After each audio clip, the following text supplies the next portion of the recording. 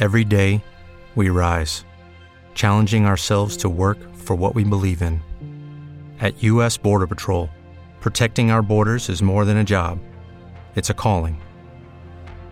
Agents answer the call, working together to keep our country and communities safe. If you're ready for a new mission, join U.S. Border Patrol and go beyond. Learn more at cbp.gov/careers. Hi there. So much larger than life. Yeah. Lunch timers. I'm on my way, I'm making use. This is the Matt Thomas Show. 12:02 in H-Town. What's happening, Lunch Timers? Good afternoon to you, and welcome to a Monday edition of the Matt Thomas Show on Sports Talk 790 with Ross and Jacob. I'm Matt. Hope that you guys had a spectacular weekend. And I know the Astros did. Indeed, they did. 3 out of 4 certainly ain't bad. So says Meatloaf. May he I rest think in he peace. was 2 out of 3. Oh, yeah, No. he's dead. I forgot about that. Wait a minute. He died within the last 12 calendar months. You can't forget that one. I'm sorry. There's something you can't get right. That would be one you'd have to get right. I miss Marvin. You forgot Marvin Hagler. Yeah, Marvin Hagler just died, and I'm a big boxing fan. That was a really bad one on my resume. Apparently, the least amount of time past that they've died is worse for Ross. That's true. If they've been dead for a long time, then I remember they're dead. Joan Rivers, alive or dead? Oh, she's dead. Correct. Oh, yes. Whew. It's not Friday. And Too Tall Jones. Oh, he is so alive. Okay. I was 50-50 on I feel that like one. I could sporadically just try those a couple of times. You know on what? the show. You should do it like at random points, like at least once an hour today. Yeah. It's a once an hour Dead or Alive Friday or Monday on the Matt Thomas Show. Oh, no. All Why right. do you like to embarrass me with that? That's fine. I had a good weekend. I didn't do much, frankly. That's good. Those are the best weekends, if you ask me. I double napped yesterday. What? Oh, no. Oh, I single napped. Double I napped. double napped too, actually. Yeah, I watched the Astros. I watched 2 movies this weekend. Wow. I am no longer a virgin when it comes to Top Gun. I have watched the entire movie from start Wonderful. to finish. Okay, good. And it was fine. My wife's like, you realize it was a mid to late 80s cultural iconic movie. And I'm like, yeah, I know. But, And now you've seen it. And your I've seen thoughts? it was good. Okay. I mean, I wasn't really blown away by it, but it's also, it was fine. I'll go see Maverick now. That's good. So me watching it on Netflix, which, by the way, if you're going to watch the original on Netflix, you have until the end of the month. They're going to take it off after that. So be ready for that. And then Maverick's coming out shortly after that. Wow. The soundtrack might be better than the movie itself. I think so. There's some good soft hits in that one. This song, of course, will forever remind me of when Tom Cruise is sweetly laying down whatever her name is. Kelly McGinnis? It reminds me of Always Sunny. Because Dennis does places. Oh, right, yeah. Dennis system. He's doing the dentist system. I was watching that episode literally last night. Great episode. It's a great show. You should watch it. But I know you tried it and you didn't like it. That's okay. Right. So, the soundtrack's really good. Uh-huh. Watched that. I also watched King Richard, the story about Richard Williams and his daughters. Oh, okay. Good. And that was clearly a production of the Williams family. Oh, really? I mean, it was really good. Will Smith was outstanding. It was about how perfect the Williams sisters were. Okay, so you're saying it was very positive and there was no negative things in it? Well, you couldn't do 2 hours with Richard Williams and not bring up some of the negative, but it could have been a lot worse. Frankly, again, you could clearly tell they were making him more quirky than a-hole-ish. Mm-hmm.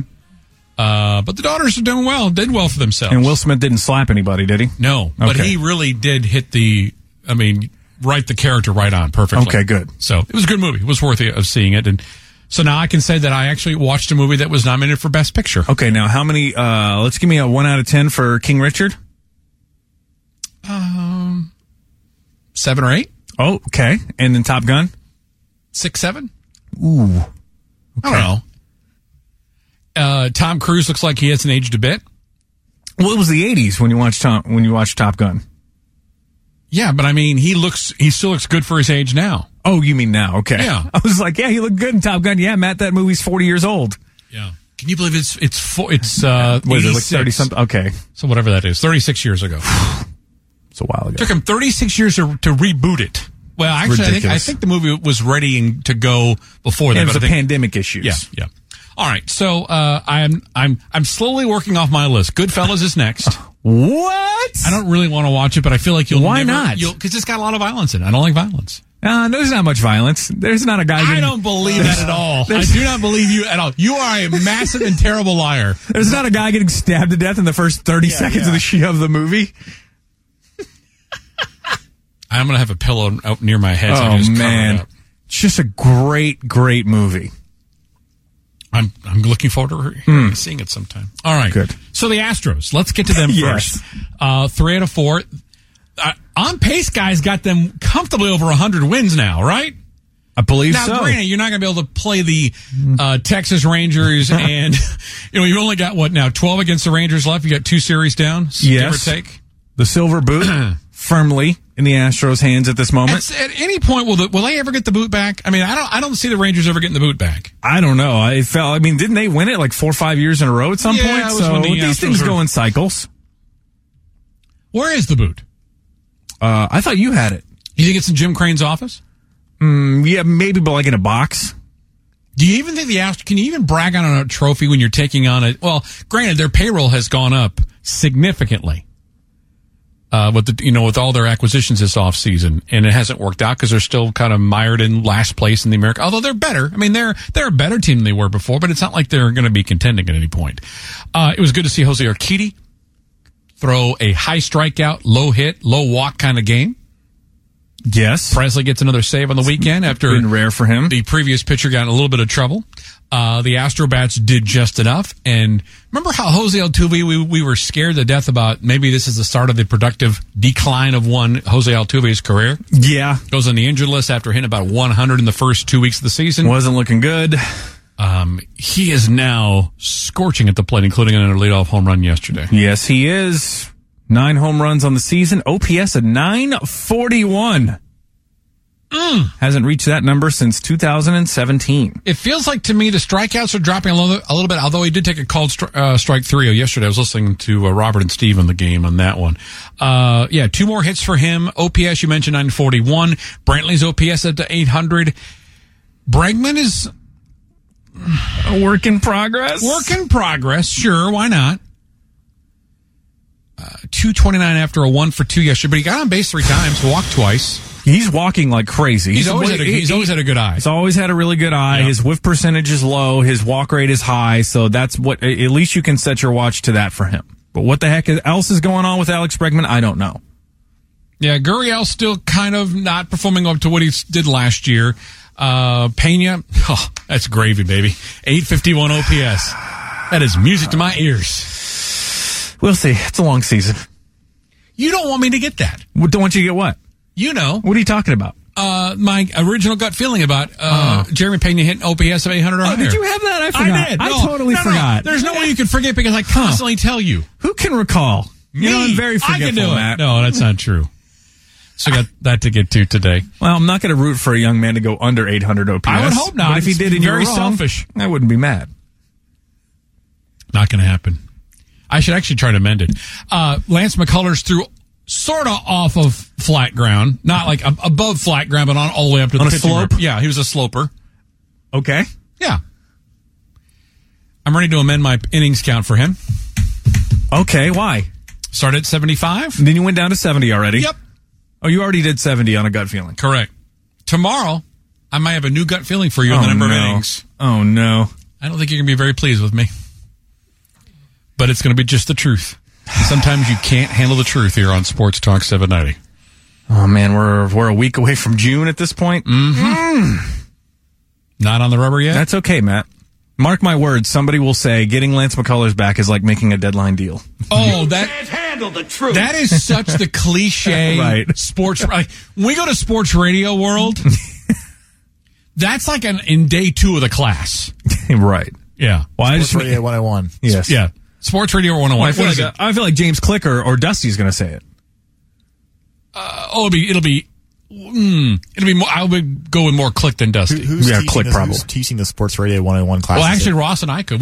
That's true. We've been in this. We've been together since 2010. That's true. That's so true. we've done everything. Y'all would probably be teaching like the 3,000 level though, not the Yeah, you're right. Well, no. You have started something out. I mean, what is sport? Okay, Sports Talk 101 would be. Let's see. Go ahead. We are the most interactive show in America. Oh, okay. I thought you were going to say who's going to be teaching that. Oh, who should be teaching it? I got no words. There's the people in this town I wouldn't take a lesson from. I can tell you that for sure.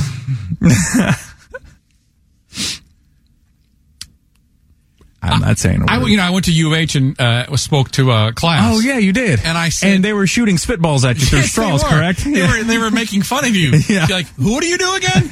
What is AM radio? I'm like, wait a minute, it's a frequency. You know what I always tell people? I'm like, AM radio's coming back. That's what I say when I meet random people and they ask me what I do. I don't necessarily agree with that. Yeah, I do, Matt.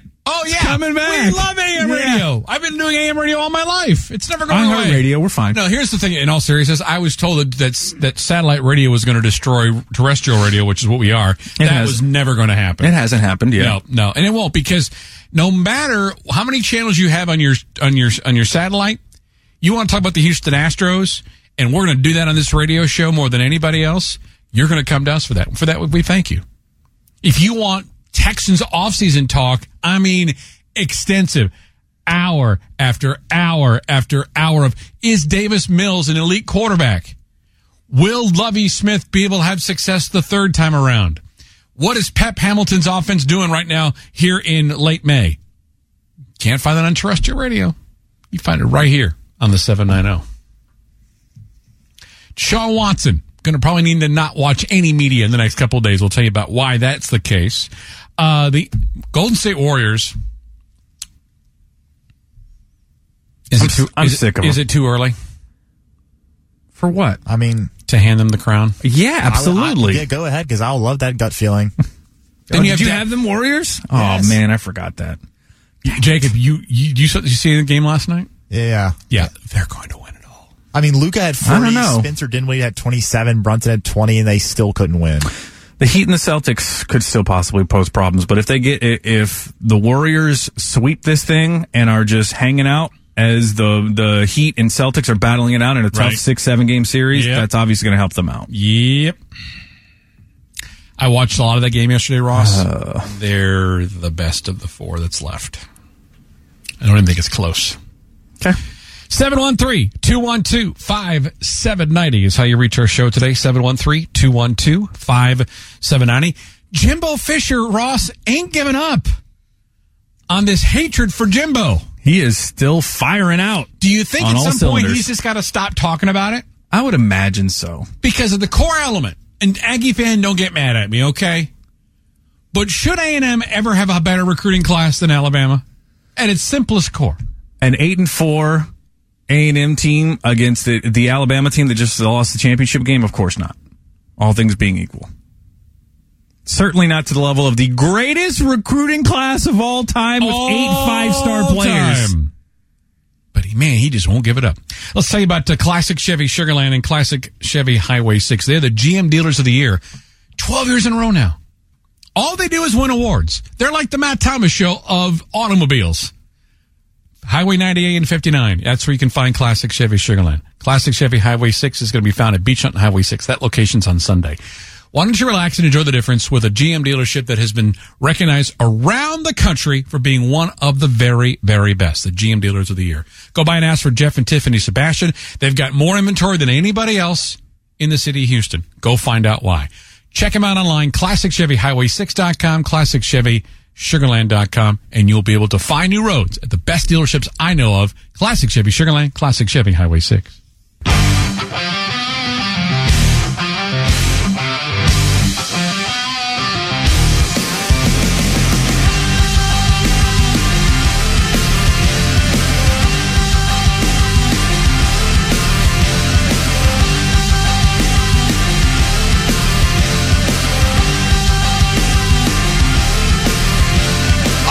It is 12:20 on the Matt Thomas Show. 713-212-5790. Crowds have been fantastic at Minute Maid Park. Yes, they have. They have 17 home games, which is among the fewest. Going into the series with Cleveland, they had the fewest home games, averaging like 36,000. Wow. Y'all can root for those local 9, can't you? People love their Houston Astros, Matt. Isn't it nice? It is very nice. We have one solid, legitimate, title-contending team in this town right now. Yeah, I mean, it's just if you continue to win year after year and compete for championships year after year, people show up. Who knew? It's and have really good promotions. Oh, that's true. These ring bits. I'm telling you, if I owned a major league franchise, I'd have a promotion every single game. That's what the Astros don't they? Pretty much. You do the $1 hot dog one night a week. Yes. You do a ring of some sort. Now that they really got clever, you get an American League Championship ring with a person's name on it. They did it like 8 different times. Yes. They're smart. Marketing geniuses. Then jerseys and caps. Wonderful. And Orbit's birthday. Whatever the case may be, it's just genius. Yes. It costs you $2, $3 most. You're charging $45, $50 a ticket. Plus concessions. Plus parking and the ability to go buy. I was in the Astros shop the other day. The place was jammed. Yes. I mean, getting just Space City gear. Yeah. I think it's fantastic. You got a Space City jersey that says Thomas on the back yet? No. With like $7.90? No, I think it's Clanton did that. Oh, okay. We'll get you one. You sure? Your birthday's coming up, right? Yeah. Oh, I think I'm thinking about Steely Dan now. Matt, I got you. I'll get you a pair of tickets. May just be boys' night. Okay. Yeah. I was like, do you want to go see Steely Dan? No, go with your buddies. Oh, okay. Okay. Well, then I'll get you one ticket. I got you. Where are we on the panic button of one Sir Alex Bregman? Let's see. What are we? How many games in the season are we? 40? Or the quarter pole? Highly concerned. Not panicked yet. But 229 this late into the season. Sprint speed as low as it's ever been in his entire career. I'm concerned, Matt. I don't know. He got on base 3 times yesterday. Yeah, that's not what you typically want from your 3. You want power, RBIs, blah, blah, blah. I mean, all the good stuff. Yes. There may be a subtle change. I mean, is Kyle Tucker ever going to be anything more than a bottom third of the heart of the lineup? It makes sense. Well, I mean, Kyle Tucker, this is the thing, is the Astros, the way they like to construct their lineups, and Dusty Baker, is they want to go left, right, left, right, left, right. Mm-hmm. So if you're starting with Altuve, then you're going to go with a lefty. Mm-hmm. And that's generally been Brantley. Right. Then you're going to go with a righty. So who in that 3 spot is the righty that you want in there for the Astros? It's the candidates basically are Bregman, Yuli, and Pena. Yeah, you see why he's doing it. Right. So, I mean, who would you... Yuli's been struggling, and, I mean, is Pena... It would have been hitting well. It would have to be Dusty to get away from that sort of thinking. And I don't think... And Dusty's... That's the way he's believed ever since he's been a manager. Yeah, I honestly don't know. Is it really baseball sacrilege to put 2 lefties together in a lineup? Because the Astros just flat out refused to do that. The only time they did it in the Washington series, because Washington only had like 1 left-handed reliever, so you didn't have a lot to worry about in terms of lefties. Can I give you an overly simplistic of look where the team is, let Bregman work through this himself? I'm not necessarily overly concerned. Is that okay? Or are we thinking, if this becomes a prolonged problem, what do you do when the competition gets a little stronger and you start thinking about what's going to happen come playoff time? I think you just have to trust as somebody with the track record of Alex Bregman and the work ethic of Alex Bregman that he's going to put it together and it's going to be fine. There was a story that Chandler did over the weekend where he said he saw something mechanically with his wrist that he's fixing that was causing him to, I don't even remember what it was, more fly balls down the left field line or something like that. And he's correcting it and he's going to get better. We already know the eye is there, the patience there, the whiff percentage is low, and that's good, and that's always going to help him at least get on base because he's hitting poorly, but he's still got a 350 on base, which is solid. And again, for a guy that's batting only 229, his OPS is 758. That means he's doing the other things. Exactly. Yeah. Exactly. So you're hoping he's going to turn it around at some point. In a perfect world, when you're not worried about handedness, you probably go what? Altuve, Tucker. See, Kyle Tucker to me looks like a perfect number 2 hitter. I'm with you. And Bregman should be the number 3. but he's not performing to that level at this point. Yeah, but Brantley's hitting well as well. But I would like the speed of, because if you get Altuve, Tucker 1-2, that's a lot of speed on the base pass in theory for somebody like a Yordan Alvarez who's going to be clubbing home runs or doubles into the gaps, and you can get guys going from first to home. To me, this is all wonderful problems. Think about this lineup. Maldonad's never going to get to 200 this year. It's too far gone. He'd have to bat 300 for basically 6 weeks. Back down to 116. Yeah. Gurriel's underperforming. Bregman's underperforming. And you are still 12 games above 500. You pounded the ball really for the better part of 2 weeks now, give or take. Yeah. I mean, it's almost like we were talking about, earlier. Well, are people getting tired of watching 3.5-hour games? No, because if you're winning games, you don't care how long the game go. Are they not scoring 7 runs a game? No. Are they scoring 4 and winning 4-1 on a regular basis? Don't care then. That's the thing, is that it doesn't matter how the sausage is made, Ross, as long as the sausage is made. As long as it's delicious. And it's really tasty right now. Astro sausage is delicious. Go ahead and mark that one down, Jacob. Thank you. There's nothing to mark down. Yep, got that. There's nothing to mark down. Astros, in terms of major leagues, 7th in OPS. So they're good. Every bit of their offensive numbers the last 2 weeks have gone up. Yeah, frankly, in the year where the offenses in baseball are down, as they're moving up, there's a reason why they're playing such great baseball. And it does coincide with the fact that Jose Altuve's bat has started to become a much bigger factor. On fire, yeah. Jose Altuve. And then Yordan has just been excellent the entire year, basically. Some struggles a little bit here and there early on, but yeah. This is a good lineup. It's a good lineup. It's got a game and a half. Now, the Halos are not going away. Credit where credit is due. So it feels like it's going to be a 2-team race. Seattle's fallen off the map. Oakland never considered a legitimate contender. You're not worried about that. And Texas is who Texas is. Frankly, if you're Texas at 18 and 22, you're probably going, this is not terrible. Right? Compared to what they were normally accustomed to being, a team that's about on its way to losing 100 games normally. Yeah. Angels are 2nd in team OPS in the majors and 5th in ERA. So they're both good on both sides of the ball as of this moment. 713-212-5790 is how you reach our program. That if you want to get in, it's an open line day today. We have Chandler Rome coming up at 2:00. Oh, wonderful. Yeah. It's a Monday regular feature on the show. Well, I'm going to write that down. Ask him about, how sacrilegious is it to have a couple lefties in a row? Good question. Guardians are in town for the first time ever. I don't mind the name. Doesn't bother me. I'm okay with it. It's a tribute to the city. If you've been to Cleveland before, there are 2 Guardians, literally, that when I was there last summer, you drove right by them. Yeah. They didn't just make it up. It fit the city. It's good. And it's not named after an entire people, which I'm a fan of. Yeah. You and I have had this brief conversation. The only one that ever really super bothered me was the Redskins. But you know what? We didn't live the Cleveland Indian life. And we're not going to certainly live the Cleveland Guardian life.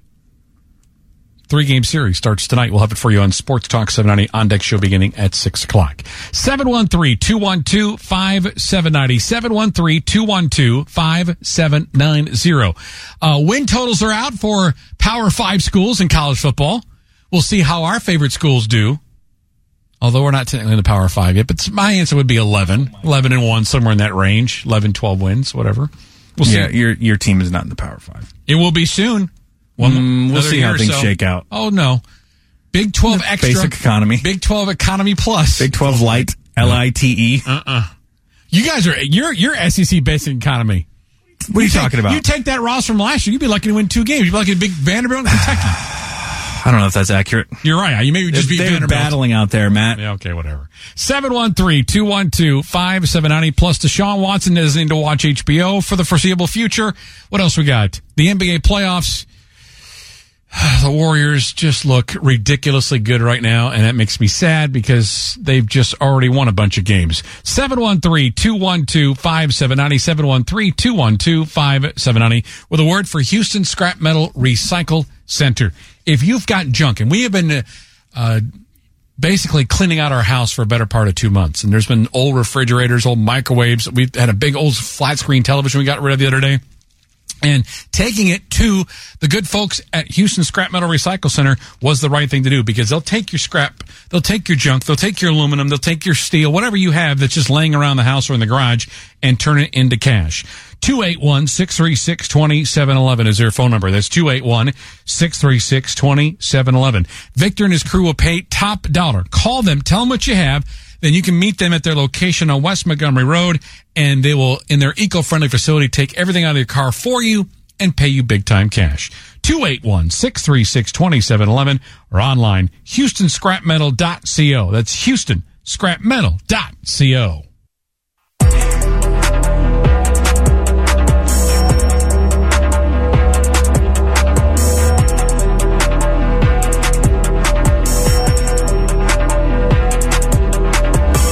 The Matt Thomas Show on this Monday the 23rd, 12:33 is our time. We really appreciate y'all spending some time with us.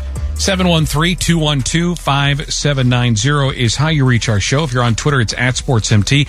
Coming up in the next segment of the show, we're going to hear more from Coach Jimbo Fisher, who clearly is still pissed off at Nick. Are we supposed to take sides on this? Is that what American sports fan wants to say is, Nick, you are out of bounds, or Jimbo, stop lying? I mean, are we supposed to, or can we both say, both of you, shut your bum asses up? Tell the truth. In general, Matt. Oh, here we go. Don't you think sometimes people who are guilty of something or feeling guilty about something are the loudest to go against it? Like, get in front of this camera, get in front of that camera, call this press conference and all that. Like, clearly, Nick Saban struck a nerve with Jimbo Fisher. And I'm not saying there was any rules broke or anything that. I'll take it one step further. I believe that Jimbo Fisher did everything on the up and up. Absolutely. I absolutely believe that he paid for this class to get as good as it did. I believe he put the mechanisms in motion in order to get the number one recruiting class. Because let me tell you something. I think Texas A&M is an outstanding institution. It's got amazing facilities. It's in the best conference in America. But by no means should it have had the number one recruiting class. Of all time. There's just no way. Jimbo Fisher won a national championship at Florida State. When you win a national championship, you should have the best recruiting class coming off a national championship. You don't have the best recruiting class coming off of some bowl game they played, which I don't even remember what it was. 8-4. I think it was a Gator Bowl. Gator Bowl. No one in the world of college athletics said, when you win the Gator Bowl, you get to have the best recruiting class in the country. So I just find it a little curious that he continues to go in front of, he's calling press conferences and going in front of microphones and going in front of TV cameras and going in front of this San Antonio guy and all that type of stuff. San Antonio guy. I like it. It's a TV station. Case hat. Very clearly, Nick Saban struck a nerve. Very clearly, he knows. I think he knows deep down in his heart. But yeah, you come off an 8-4 Gator Bowl season and get the number one recruiting class of all time, 8 5-star players, when you didn't have 8 5-star players your entire tenure at Texas A&M. People are going to be sniffing around and asking questions, and he wants to get in front of it and say everything was on the up and up, which it very well may have been in today's rules, of course. NIL is something you can't hide. Because they're speaking for a product. Correct. The players. And let me tell you something, too. These companies are going to be proud to say we are brought to you by, we're sponsoring this kid. Mm-hmm. I know somebody that sponsors a kid at the University of Texas. He's bragging about it. That's well within his right. Yes. The people that are sponsoring the UH basketball players, they're bragging about it. So it kind of works both ways. It's not just the athlete to say, I'm here for this. It's those companies that say, hey, guess who we take care of? We take care of our athletes. Oh, that's right. They didn't play in the bowl game, right? They had they had COVID issues is what they said or something. I forgot about that. They were in the Gator Bowl and they pulled out. Okay, so a Gator Bowl nominee? Invitee? Yeah, they're a Gator Bowl invitee. So a Gator Bowl invitee gets you the chance to get the number one recruiting class in the country. Of all time. Sure. Of all time. John in Santa Fe on the Matt Thomas Show. John, thanks for holding. What's going on? Hey, man, not too much. I was just listening, and here just a few minutes ago, y'all were talking about how concerned are we about our boy Bregman. Yeah. And I just wanted to mention, his average is down, and y'all already hit upon all these things, like his on-base percentage and all that's decent. But I'll either watch or listen to him every day, and as do you. And, man, Bregman's hitting to a lot of bad luck. I mean, he's hit some balls on the screws that have been hard outs. One in particular that stands out in my mind is when Springer basically beat us 2 days in a row, once in the field and once with his bat. And I've just been paying attention. Do I think maybe he needs to be moved from the 3-hole till he figures it out? Yes and no. We're winning, so no on that standpoint. But, if our luck starts to change and we start missing some opportunities and some key situations out of that keyhole, then maybe. But I don't know. I just think if you really pay attention, the guy has had some bad luck at the plate. He's really hit some balls hard throughout the season that have been outs. And I'll hang up and listen to your comments. Thank you very much. He brought up the Springer play. Remember that ball that George saved the victory for the Blue Jays? That was Alex Bregman that hit that rocket out to right field. Yes. No, there have been some double plays. Like, what was it, Thursday night I did the 10th inning show. The first 2 swings, he goes ground ball to shortstop. The Rangers turn into 2 double plays. But I think overall, this has been a more productive weekend for him than it has been maybe in previous weekends. Mm-hmm. And like I said, I don't know if I can get all that upset with anybody. Like, Yuli struggled for a while, and he came out of it, and he's now regressed a little bit back to the norm. But the Astros will keep winning. I think it's going to really be... We'll have the microscope on all these guys September 25th, October 1st, somewhere in that range. Yeah, I mean, it's early, but it's getting late into saying it's early. Like it's a quarter point. Right. We can still say it's early. And, I mean, it wouldn't be the first time we've seen a Major League Baseball player struggle for 40 games. It happens. I mean, we guys can struggle for the entire half a season. Like Aaron Judge did recently. I think Giancarlo Stanton, others we can point to, even on this team, who struggled for even half a season and start turning it around. So it is early, but... I mean, just continue trotting him out there at the number 3 spot of the lineup without seeing these results. It doesn't feel ideal. You know what's great, though, is the starting pitching has been very consistent. Yes. Verlander is pitching to Cy Young material. Yes. The bullpen rarely leaks. Correct. It's got a lot of high leverage guys. Mm-hmm. And the one thing about this bullpen, and we'll talk to Dusty Baker about this tomorrow, it feels like it's got the best velocity the Astros bullpen has had in a long time. Nair is throwing 100. I mean, who else is in that group that throws at 97? Ryan Stanek's throwing at 100, 101. I mean, this Brian has been Abreu. Brian Abreu. They're all really hard throwers. You know why I like that, Ross? Because guess what? These guys are going in to bat to face 3 or 4 hitters at a time. They're never going to see a second time to the lineup. So you bring that gas. Mm-hmm. That's a huge adjustment for somebody to have to face. And you're just going to get it consistently. You never give them a break towards the end of a game either. That's a good thing. It feels good, really good. I think we all want it to feel great. Because if you can get Bregman going a little bit, you can get Maldonado to 175. You can get Gurriel to not necessarily win a batting title, but to get him a little higher than what he has been. The thing is for Bregman, too, is he's starting the team in RBIs. He's got 23 RBIs. His average is low. It's 230, but he's still got 5 home runs. He's got 23 RBIs. Mm-hmm. He's got more walks than strikeouts this year. So, I mean, he's still playing well. His average is not as high as we expect to see it. Oh, for sure. You just you don't want to go all the way to the regular season and enjoy this, and then all of a sudden he's 1 for 11 in the division series, whoever they may be playing. I know where everybody's thinking. Because frankly, that's what we should be thinking. This is what the Braves thought about for basically 15 years. Oh, this is cool winning games in May. How are we going to survive in October?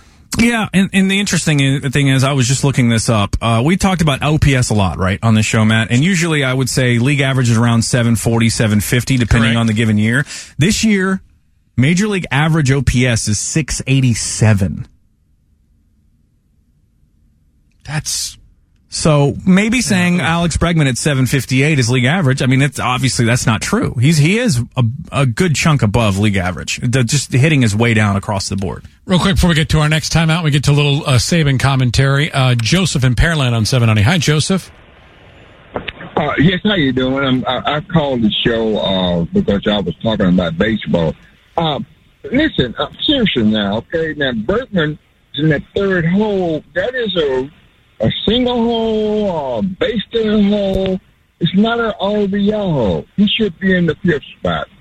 That's what I agree upon. Okay. And who are you putting in 3rd? You putting Yuli in 3rd?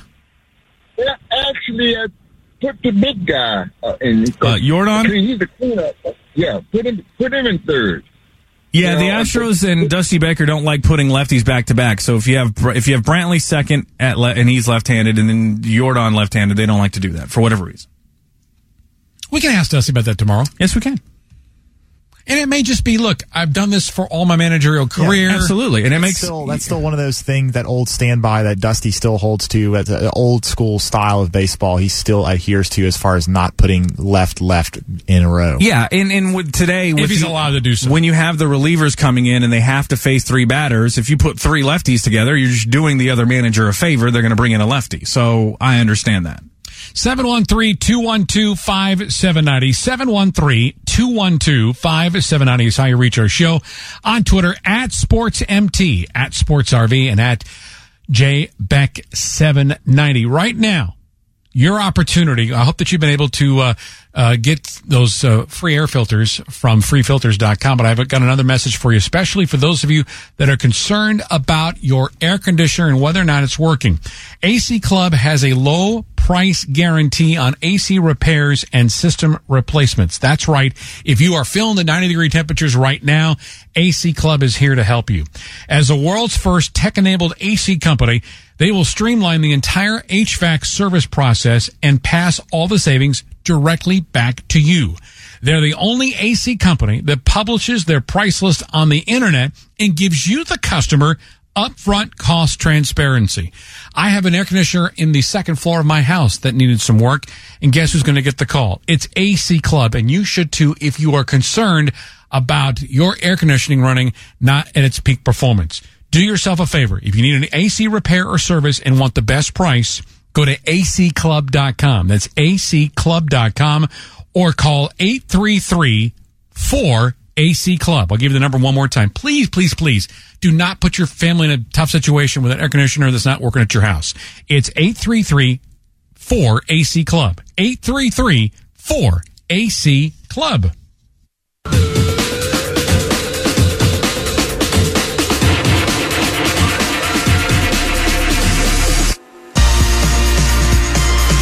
.47 on Sports Talk 790. It is the Matt Thomas Show. At SportsMT, at SportsRV, at George Radio, which he's on the afternoon. It's JBeck 790. Anybody else we need to mention? I think we're good. Juggalo_Trey48. Good kid. Regular listener to the show. Yes, he is. Can't even call an alias when his voice is so detectable. That's true. All right. So last week we had a lot of fun with Nick Saban calling out Jimbo. Jimbo then went scorched earth the next day. Yes, he called a special press conference. And then, no, it was actually previously scheduled. So, okay. in fairness. So I thought I read on Twitter that somebody said he called a special one at 10 a.m. or something. No, it was supposed to be. Okay, I'm sorry. That's okay. Doesn't really matter. If he would have, for sure. Right. You're just not going to let Nick Saban own the rule of roost on this one. So then, apparently, he went on KSAT TV, Channel 12 in San Antonio. Yeah.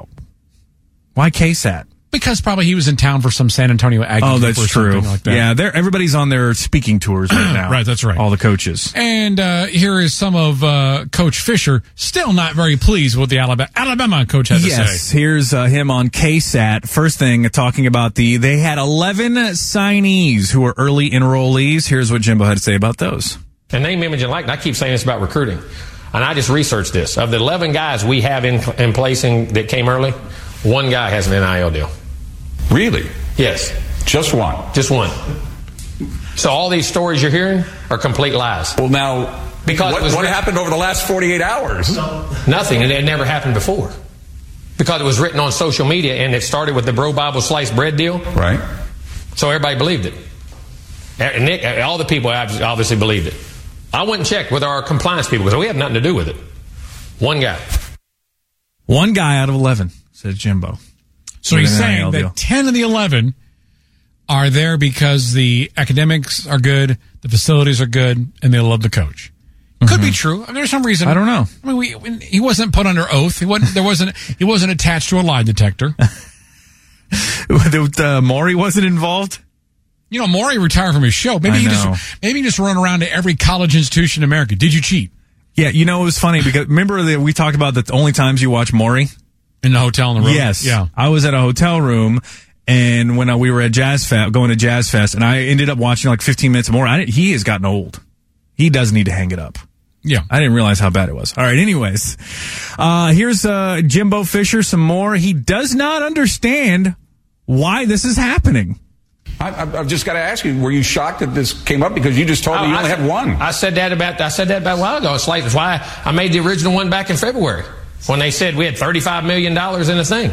That's all false. It was written on social media so everybody believes it. And you got news channels believing it. Hey, big people believing it. And you believed it. Well, and Nick Saban believed it, obviously. Well, he's not news. You're news. You're media. Do you guys not research? But I'm asking you, did you do your research? You just... No, you can't answer. So you just assumed. And that's the way this world goes now. As soon as it's written on social media and someone says it, you believe it. Guns a-blazing for Jimbo Fisher. I love it. Okay, so before we go to more tape, because this is great audio, by the way. This is why you listen to this show. Others talking about Texans' future wide receivers. We're going into some good, juicy Jimbo. When you see something like that, is it incumbent upon everybody to go, how would you and I check that out? Well, it would take us weeks to figure this out. To go look into NIL, right, but you and I haven't spouted and said A&M has a $35 million slush fund. Or at least said that, or presented that as fact to our listeners. Correct? We didn't do that. I didn't do that. No. So... But we're certainly taking what Saban said and went, wow, this is pretty incredible. Well, that's true. When Nick Saban comes in front of a microphone and says they bought every single one of their players, I assume he knows what he's talking about, but Jimbo is saying he doesn't. Well, Jimbo is saying the average coach lies 3 times a day. and that was Nick Saban's lie. College coach, probably a little higher, honestly. That's true. He's more in the 5.5 to 6 range. Yes. But point being is this. How do I delicately say this? We read a lot of things on social media, or it could be print, it could be on radio, it could be on television. The average human being is not going to check. It'd be like, for instance, watching a campaign commercial during political season and saying, you walk up to me and say, I'm going to vote for this other guy because the guy I just read on the commercial did this, this, and this. And then they say, well, did you check the record? Did you do the research? Nobody researches every single thing that's ever heard. That's true. And no one is going to go, well, A&M had the number 1 recruiting class. I wonder why. Let me do a deep dive on that. We don't have time in life to deep dive. I think we have to take the people that we trust in journalism. We take the people that do speak, and we have to say to ourselves, is Nick Saban saying something that is flat out libel or slanderous? Or is he saying there's a reason why A&M had the number 1 recruiting class? And can we fact check Jimbo? Does only one of the 11 enrollees have? Yeah, why are we supposed to believe Jimbo? He's saying that. We don't. So then what is Greg Simmons, who's the anchor on Channel 12, is he now supposed to stop tape and go, hold on, I need to go check to make sure the things you just said are accurate? Right. We're not. There should be fact checking in this world, but you can't fact check every single thing that you ever hear. Right. I agree with that. We typically do not put erroneous material out there on this show. No. I would not blatantly put lies out there. We do have to fact check Jacob from time to time. Oh my God. He Schultzes it from here and there. You are Jay Schultz 790. All right, a couple more here from Jimbo. Jimbo Fisher, are you still talking to Nick Saban or are you still ignoring his calls? Why would he make that accusation, though? If it's why did you make that accusation? I didn't make any accusations. I don't know. You have to ask him. Has he apologized to you at all? No, we haven't talked. And would you accept his public apology? I said we're not talking. But he publicly apologized. Do you accept that? I didn't read it. I don't read social media. We said it on Sirius XM, but whatever. I don't listen to radio. I don't listen to that. He's so full of it now. There is no question that he's got a minion out there looking for Nick Saban on the daily clip sheet. Nah, that's just a lie. I guess he's not sending Saban a Christmas card this year. Man, I can't wait. October 8th. A&M, Alabama. Why can't we we should go to the SEC Media Days and just sit there and watch. No, it's going to be covered by this station, I'm sure. No, but Lockdown SEC can't do it like we can. Well, I'm ready to go. Where is it? Atlanta? Is it Birmingham or something? No, it's usually in Birmingham. I think it's in Atlanta that's going around. Okay, good. You think Gordy would give up the trip for us? He's probably already he doesn't want us bogarting in on his trip. Big 5-star. Yeah, the College Football Hall of Fame in Atlanta. There you go. He's got to go anyway for Locked on SEC. July 18th to 21st. Yeah, can we piggyback on his trip? Can we stay in his room? I'll sleep on the couch. No, I need my own room. Okay, well, you get your own room. I'll sleep on Gordy's couch. I don't care. Oh, you know what? Gordy's a snorer. I'll get my own room. Oh, my God. Gordy has got to sleep by himself. Does he have a CPAP or something? He can borrow mine. Are we a CPAP group? I got the sleep apnea, yeah. I don't actually. I don't either. I'm good. Actually, well, it's better. Turns out when you lose a little weight and get in better shape, it goes away. All right, one last quickie from Coach Fisher. Yes, last one. Jimbo Fisher says A&M is just not better than anyone else. Why are the Aggies so good at this? In other words, We're not. Really? You don't think you guys are more organized and more than any other university? You don't think that would not have been somewhat of a motivation of why he did what he did? I don't know. You have to ask him. Gotcha. Is there anything you'd like to add to the last 48 hours that have happened here? It was one deal. There's one deal. That was it. And those all, and I checked on that. And I checked on that from our compliance. That's where it goes. And that's all 11 of the early signees. Mm-hmm. I don't believe him. Yeah. Come on. Obviously, look, and it is what it is. Like, I'm not, like, it's not sour grapes or bitterness for me or anything like that. Like, more power to Texas A&M taking advantage of something that was, obviously on the up and up. Supposedly on the up and up. Yes. Because remember, NIL deals cannot be brokered by the institution. No, they cannot. And Jimbo, he even said it in those quotes. They don't know anything about it because it doesn't have to do with them.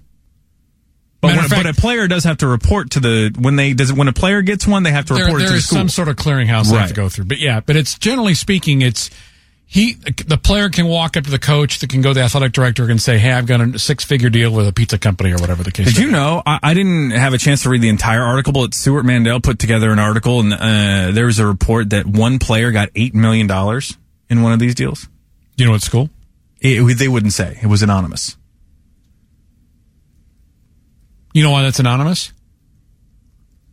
Because if you're on that school and you're just as important as that player is, you're gonna say, "Where's my $8 million?" Mm-hmm.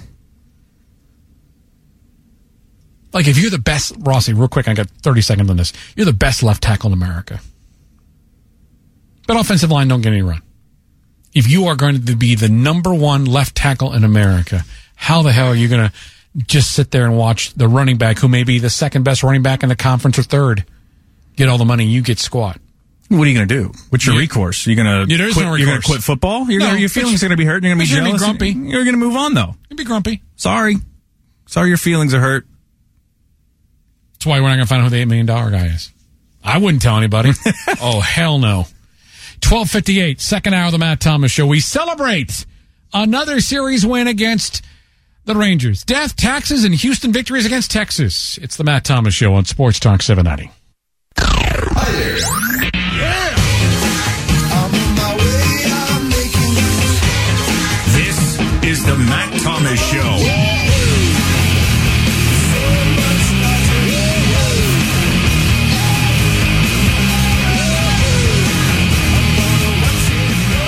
It's 3-2. And Altuve drills this one deep to left field. Going back on it right at the wall, looking up. See you later! Jose Altuve does it again. His 26th career leadoff homer. And it is 1-0 Astros. Is wide and high, deep in the heart of Texas. The sage and blue. Here's the pitch, and it's pulled. And that's a fair ball down the third base line. It kicks off the ball boy down the line. Altuve's going to score. It's an RBI double for Bregman. And it's 2-0. Right over the third base bag.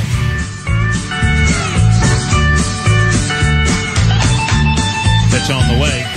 And that is whacked pretty deep to right center field. Calhoun is going back, so is Garcia, and it is off the top of the wall in front of the Astros bullpen. Bregman around third and coming home. No throw to the plate. RBI double for Yordan Alvarez, and the Astros lead is 3-1. Deep in the heart of Texas, the rabbits rush around the brush. Right-hander is set. 3-1 to Heim. Ground ball right side to his right. Altuve to second for one. Pena on the first. That's two. And that is the ball game. Fist pump from Ryan Presley as the Astros hold on to beat the Rangers 5-2. Astros take 3 out of 4 in the series. How about executing a 3-1 breaking pitch to get that rollover?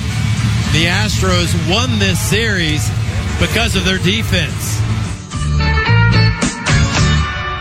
Perfectly timed. Second hour of the Matt Thomas Show underway on Sports Talk 798 104 with Ross, Jacob, I'm Matt. Deep in the heart of Texas. It's a banger. What's the one they play that's seventh inning at the Astros? Who is that? I don't know. Was that Willie Nelson that sang that one? I don't know. I'm not sure. We'd have to talk to JBEC 790 about that. He's very busy. It's okay. Oh, headphones are on. What's the question? Ooh, what version of Deep in the Heart of Texas? Oh, I was going to say, try to see, if you can guess what the question was. Oh, okay. Well, too late. Sorry. But who sang that version of Deep in the Heart of Texas? It was lyrics. The song was recorded by Perry Como with Ted Weems and his orchestra. Oh. First time Perry Como's ever made an appearance on this show, I think. No. We've played some Christmas songs. Well, not on my watch. Yes, your faves. Yeah. You love Christmas music. I do not like Christmas music. I don't understand. Scrooge. No, I don't know. I am, you know what they call me? Scrooge. Mr. Christmas. They call you Scrooge McDuck. Scrooge McDuck? Yes. Okay, I don't think they call me that at all. So the song's title was borrowed for the name of a 1949 Western film starring Johnny Mac Brown. Huh. Maybe that's where Mac Brown has Maybe that's where I came up with the movie and the song. And the rabbits are rushing around the brush. When I was taking a Sally out on a stroll. I was, that sage in bloom is like perfume, like my wonderful Sally. I can't believe Jimbo and Nick Saban are going at each other at their throats. This is just terrible. You know, that doesn't happen here in North Carolina. We just behave ourselves in the ACC, trying to play the best we can. We just love that Carolina blue. All right. This is your fault. It's everybody's fault. No, it's Jacob's fault. Everybody can do a Mac That Brown. was my fault. Everybody can do a Mac Brown. Anyways, the Astros with a nice victory over the Texas Rangers. 3 out of 4, yeah. Mm-hmm. Game and a half lead over the Halos. Guardians in town for a 3-game series. All Wonderful. 3 right here on 790. All night games this week, so. You have to put the hours in. Well, I don't. No nightcaps. Oh. Till Thursday. Till Thursday. All right. 713-212-5790. 713-212-5790. If you want to reach out on Twitter, you may do that at SportsMT, at JBeck790, and at SportsRB. All right. Deshaun Watson, we talked about this a little bit, is not going to probably going to want to watch HBO Real Sports. Now, you know that Rusty Hardin, his attorney, will. Do you think Deshaun Watson? I think he will watch. My guess is probably. My guess is that Rusty will make him watch it. So there is a big headline with these press releases about television shows, and the headline is several of Deshaun's accusers to appear on HBO's Real Sports. The interviewee is Soledad O'Brien, friend of the show. Not really. She follows me on Twitter. Really? She also follows several 100,000 people. Oh, okay. She's like the Tay Diggs of Twitter. Okay. So when somebody follows you, and my DMs are open anyway. At SportsMT. If you want to send me a DM, you're more than welcome to, at SportsMT. Just make sure it's polite. And don't put bro in yours. Okay? I'm gonna make a burner and send you a bunch of mean DMs. I would hope you wouldn't. So I reached out to her through her DMs, and I have not received a response back, which is fine. Maybe it's somebody else. Well, she follows 430,000 people. She's probably getting like 1,000 DMs a day. But I sent it at 10 o'clock yesterday morning. Oh, okay. I mean, you could run through them fairly quickly because I want to get her on the show. So come to find out, according to Pro Football Talk, that the number of people that will be, when you hear the term several, what number do you think? Three minimum. There will be 2 of the 22 cases. Okay. Now, that'll be 2 more that have been interviewed than anybody else in a public setting. Mm-hmm. So I am very interested to see what it says. But I do believe it's a wee bit misleading to say several when it's 2 of the 22. Mm-hmm. That could be semantics. That could be HBO's 23-year-old first time out of college executive producer putting a headline out there. I don't really particularly care. But it would be more accurate to say a couple of or 2 of. Or multiple. Even multiple is misleading to me. Yeah. I would say 2. When someone says several to me, that means you got 10 women on a riser, 5 on one row, 5 on the other, and they're just being peppered with questions. Yeah. 2 does not give across the term several to me. Now, and all it takes is 1, frankly. One person that a jury or a judge would believe that Deshaun acted improperly for him to get a terrible mark against him. But it is a little disingenuous to say that there are several of them. Right. Misleading unnecessarily. There's no reason for that. So I would invite all of you to record it, and I will be more than happy to discuss it with you Wednesday. We will get clips from it somehow, some way for the show on Wednesday. So in case you don't get to see it, we'll be able to get the clip. But I think it'd be better for you in context to be able to find somebody, or maybe you've got HBO to DVR it and be ready, because I would be very curious to see what you have to say. I will say this: I think we will be quite shocked, Ross, because when you hear women like this, the two of them will come and they will be very emotional about it. I'm sure Soledad O'Brien, who's an excellent journalist, will not be asking the softball questions. There'll probably be a little bit of both sides on this. Yeah, no, according to Tony Busby's law firm's statement that it says, quote, "I can tell you hard questions were in fact asked not only of our clients, but me as well. The firm has been trying and winning civil cases for 25 years. We're extremely confident in these cases." So it says, I was impressed, Tony Busby's office, I was impressed with HBO's diligence and insistence on fairness. HBO refused to provide us beforehand the questions they intended to ask despite our requests.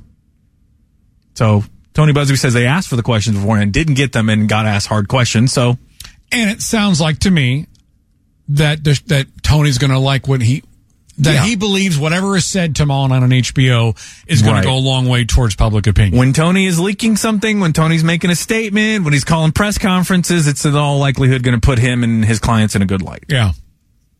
So I would just ask all of you that have any interest in this whatsoever to watch it tomorrow night. I don't even know what time. Yeah, what time's going to drop on the? Because I don't have HBO. I do have the Max though. Usually it's the same day. Okay. Because I watch Winning Time on the same day that it's released. So if you have HBO Max, you're going to be in a good spot as well. Mm-hmm. So it's a great show. I've watched Real Sports for years and years. They've gone a little too much in the concussion stuff and stuff that's kind of out of my interest zone. But some of their really good investigative stories are good. Their player profiles are really good. Owner profiles are interesting. And this certainly will be a must-watch event tomorrow night. My guess, again, is Tony's been way out there and leading the cause of this was fair. We understand it. He obviously believes it's going to help his clients out a lot tomorrow. But here's the thing, Ross. You can win the court of public opinion all you want to. We are the ones that aren't deciding this. It's the Goodell and the NFL office, and it's going to be whatever a judge happens to decide when they ultimately come to make a decision on this. Mm-hmm. And frankly, to me, I feel like I've gone both ways on this. And that's really probably the honest thing to do is not to absolutely completely believe everything that either side is saying, because we've only been given the terminology and the evidence that the attorneys want us to see and hear. Correct? That's true. But also, I mean, you can also use your own logic. Like my own logic tells me at face value, 22 women said something. Where there's smoke, there's fire. Right. At its most basic level. Because like I said, when we talked about this last week, it'd be very hard for any group of human beings, 22 people, to stay consistent with a story all the way through. Mm-hmm. And 18 masseuses saying he's just A-okay. So he saw 40 in the case in the span of whatever it was, like a year and change or 9 months. I can't remember exactly the Which time. Which, as I said before, if you see 40 masseuses in one calendar week, you're guilty of being a freak. Or 1 year, yeah. You're a freak. But you are allowed to be a freak in society. To an extent. That's what I'm saying. As long as nothing criminally happened, or you put women in a position they were uncomfortable with, or you forced yourself on them, being a freak. You're not allowed to do that, right? That's right. So that's why tomorrow should be a very interesting day. 713-212-5790. Your Astros are playing excellent baseball. Deshaun probably going to... Maybe, is he an HBO Max guy, or does he want to watch it as it drops at original air date? Do you think he's got like DirecTV? Sunday ticket and stuff? Or Deshaun? And he's got a new place in Cleveland, I imagine. Or somewhere in the area. Oh, yeah. He's got HBO Max on his phone, too. Or is he like, he's on the Roku or the Fire Stick? Fire Stick. Runs a little hot and cold, depending on how your internet is. Can happen. Especially the illegal Fire Stick. When it's good, it's amazing. I know not of what you speak, man. Good, you shouldn't. I would not recommend you having one of those things that shows you every single channel, Ross. And I mean every one of them. Multiple editions of one channel in particular. 713-212-5790 with a word here for the Shell Federal Credit Union.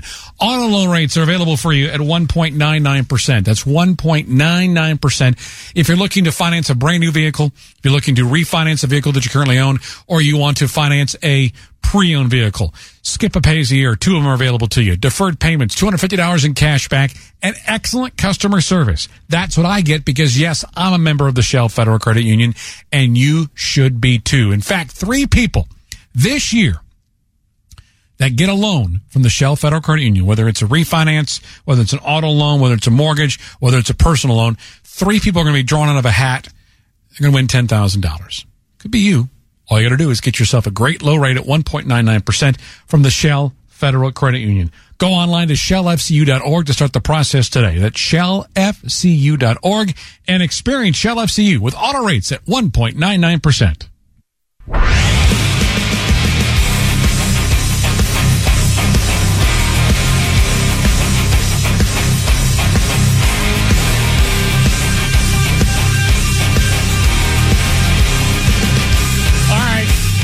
This will soon be a category that I will care about, but for the foreseeable future, we're just going to get right to it. The win totals are out for college football this year among Power 5 schools.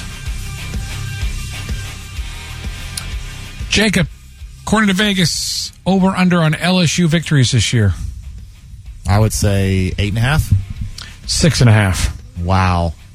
That's incredible. You going to go bet the over on that? I would bet the over on it, yes.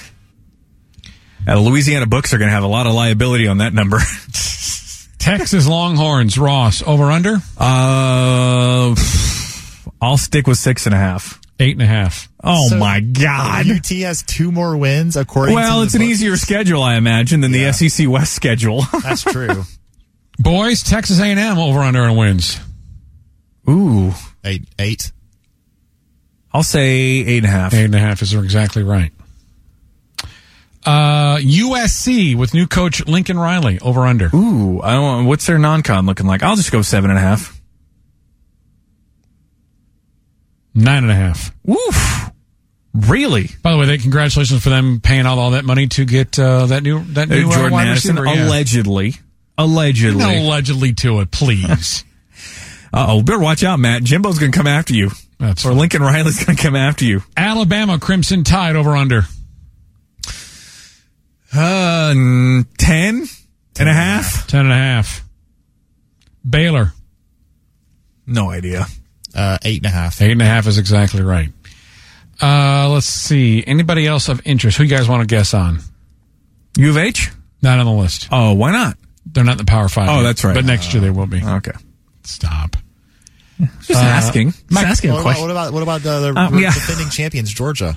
Georgia. 10.5? Hold on, I got to look up first. I would say 10. By the way, this computer I have is a terrible... I can't get my arrow ever work properly.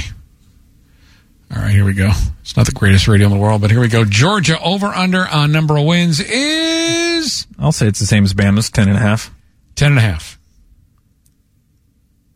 USC's schedule, would you say it was 9.5? Yes. Their non-conference is Rice, Win. Fresno State, Win. and Notre Dame. Where's the game? It's in the Coliseum. Did they even travel on the road at all this year? In non-conference? No. In non-conference, they do not. Ohio State's 10.5 too. Oklahoma, by the way, 8.5. Same as Texas? Yes. Oak State, 8.5. Well, no one's going to lose this year. You notice that? Either that or these schools are never going to lose a non-conference game. Kansas isn't. Yeah, they do have a pretty soft non-conference, I imagine, most teams. Not everybody's taking on Alabama and UTSA and UL Monroe. Who'll be doing that? I forget. It's a tough slate, Matty. Houston's got a tough slate. Do they? Yeah. We start off... Grambling. Let me guess. Grambling. No, stop, then Nickel State. Stop. Wrong. Followed by SFA. Wrong. And Texas State. Open up at UTSA, one of the huge surprises last year in college football. Okay. Well, when they scheduled that, they were looking for a cupcake. Then we go to Lubbock to take on Texas Tech. Okay. That's a good one. For, I think, Kansas. Well, Kansas is tougher than you think, Matt. Watch out. Clearly it is. Kansas can be tougher than you think. And Kansas is really tough on the road, apparently. So says one Big 12 school. Look at Rice, too. Oh, gosh. Watch out for them on those 2-point conversions. I can remember that game like it was yesterday because why? The Kansas players were running around the field. They didn't know what to do. They don't know what it's like to celebrate on the road. You know what? Good for them. It was their Super Bowl and they won. I'm happy for them. When was the last time that Kansas won a road game in Big 12? Ever? It had been years. Oof. Yeah. We don't have to talk about that, Matt. Yeah, maybe we should talk about Texas going 5-7 and getting the number 5 recruiting class. How'd that happen, by the way? You know, I don't think there's been any NIL deals or anything like that, Matt. You know, Texas boosters don't spend money. All right, at all. And serious about NILs because you have poo-pooed it more than I have. I'm openly calling it money laundering. That's fine, and I'm not going to change my tune. Okay. So get the sports RV crystal ball out right now. Wonderful. 5 years from now, describe the state of the NIL game. 2 things are going to happen. The money's going to go way down, and the imbalance in college football is going to be more pronounced than it is right now between the haves and have-nots. Will we see the group of 32? I don't think they're going to right now, it's almost like it's like a shadow conference in a way. They're not collectively agreed to be in the same conference, but the USCs, the Texases, the OUs, the Bamas, the A&Ms, the Ohio States, it's almost like they're in their own super conference by themselves with this money. It's just not formal. And that's the fact that Alabama will never have to worry about South Carolina upending them in a surprising season. That at the end of the day, Alabama has its rightful spot in the college football playoff, and their biggest concerns are who the other SEC team's going to be, and whether it's Ohio State or Michigan or USC, they're playing in the first round of the championship, right? That we'll play what we're normally doing, but we're going to even think less of the teams. We're not going to respect, we may say it publicly, but privately, we're not going to respect Ole Miss and Mississippi State as much because we're going to separate ourselves even more than we already are in the recruiting war. Well, they got some money too, just maybe not as much to the level of Alabama. And that'll be, I mean, Ole Miss got the honeys too. Don't forget about the honey factor. The honey factor factors in for these recruits, Matt. I would think so at Ole Miss. I mean, whoever's got the strongest welcoming committee's already got a foot in the door. I've never seen a kid leave Oxford without a big smile on his face. Sweating bullets, too. And down 5 pounds, ironically enough. What? I don't know. I'm just saying Ole Miss can party. Huh. So I've heard. In 5 years, my crystal ball tells me there will be some sort of regulation. We are at zero regulation right now. Somebody's going to come to the plate and is going to say you have to limit the amount of money you can give, or as we talked about last week, maybe if you make a certain amount of NIL compensation, you got to give up your scholarship. Where we are today can't be where we are in 5 years, or college athletics will be even more corrupt than it is right now. Yeah, I do have, that idea about losing their scholarship, but I wonder if that's just going to be more of a drop in the bucket for some of these players. Like we said, I've pulled up the article from The Athletic saying that they have an athlete in the 2023 class. They're not saying who it is, but signed an agreement with the school's NIL collective that could pay him more than $8 million by the end of his junior year of college. $350K immediately, followed by monthly payouts escalating to more than $2 million per year once this athlete begins his college career. And by the way, when are these alums going to renege on their offers? I don't know. What do you sign contracts? What if this 5-star recruit goes to there and he's a bust and you've wasted $8 million? That's why I think the money's going to go down. Okay, so what is the rule? We stop paying if you don't play? I don't know what the signing of a NIL deal would entail. We're going to have to find somebody. You know what? We need to find whenever Indy's son, who is a high-level recruit, agrees to his college and everything's above the board and up, I would have a lot of questions just about the ins and outs of some of this stuff. And let me tell you something. Indy is a smart dad, is a good dad. Yes. But if Indy's son gets NIL money, then he's well within his right to get it. I'm curious what the range, and again, he doesn't have to tell us, but there's going to be a range, and there's going to be a way to do it. If I'm the kid, if I'm the student, and Ross, you're the alum, do you say, look, we're going to put your face on our pizza boxes. Mm-hmm. Here's a check for $10,000. What if I separate my shoulder and I'm gone for the entire season? Do I not have to pay? Is there a clause for injury and lack of playing? Maybe. Let's say that I go to this school, your school, Ross, and I'm terrible. Right. And I don't step on the field. Or you hit the train. Who's the Oklahoma quarterback that was getting all the run? Spencer Rattler? Yeah. What if you NIL'd Spencer Rattler? Right, and then you transferred. I don't know. That's why I think this money's going to go down. Because people are going to get burned on these deals. I'm not so concerned about down. I'm concerned about the brushback if somebody signs a deal and Spencer says, wait a minute, we signed this deal. Yeah, well then I can't guarantee how much I play. Right. Well then I'm sure there's language in the deals. There may I don't know if there's language about playing time, but probably language about transferring or something like that. Now, I would imagine it's illegal to have any sort of language about on-field performance. 713-212-5790. 713-212-5790. If anybody is listening to us right now that hasn't been involved in an NIL deal, meaning here's what we were offered, you don't say who you are, your kid, or how much it was. That's y'all's business. But I'm just very curious about what kind of layers of protection there is against playing time, academics, where if a kid flunks out, or a kid wants to transfer. As Kelvin Sampson said 2 weeks ago, you had the portal and you had the NIL. It's free agency in college athletics every single year. And I think it adds a layer of frustration. And I think it adds another layer of bending or flat out breaking the rules. 128 Sports Talk 790. 713-212-5790 if you want to jump in. 713-212-5790. If you're on Twitter, it's at SportsMT, at SportsRV, at JBeck790. Ross, what is Believe It or Not today coming up at 2:50? Anybody die over the weekend? Famous, I mean? Well, I watched Top Gun yesterday and Goose died. Matt? What? Spoilers. No, Come on, Matt. No. What? 36 Goose years. did what? Oh, no. No. Goose! Wow. By the way, Meg Ryan was hardly in the movie, too. Oh, was she in the movie? Yeah, she was Goose's wife. Okay, good for her. Not really good for her. She's dead. The Goose is dead. Oh, well, then maybe trauma for her.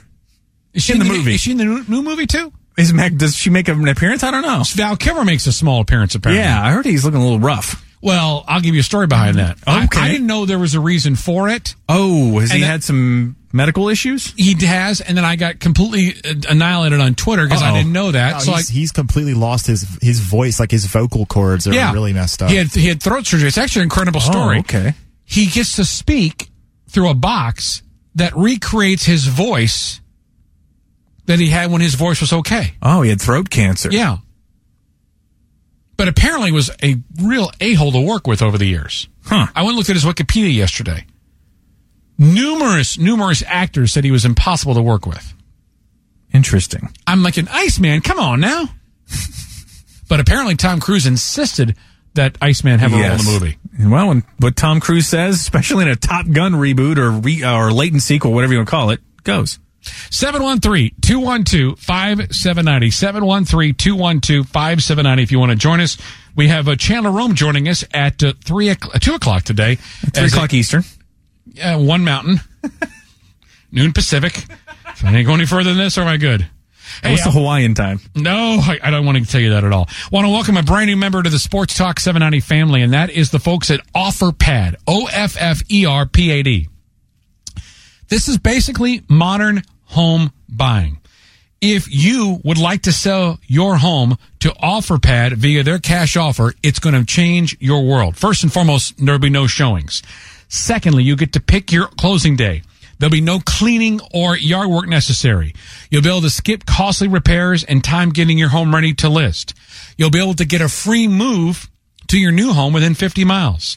And you'll be able to sell without upending your lifestyle, spending less time real estating and more time living. So save your sanity and get with the folks at OfferPad. Go to OfferPad.com, provide basic information about your home, and OfferPad's going to send you an all-cash purchase offer within 24 hours. Do you hear me? Not days, not weeks, 24 hours. OfferPad.com. OFFERPAD.com. Make it simple. Get the cash for your home that you want. Do it today with OfferPad.com.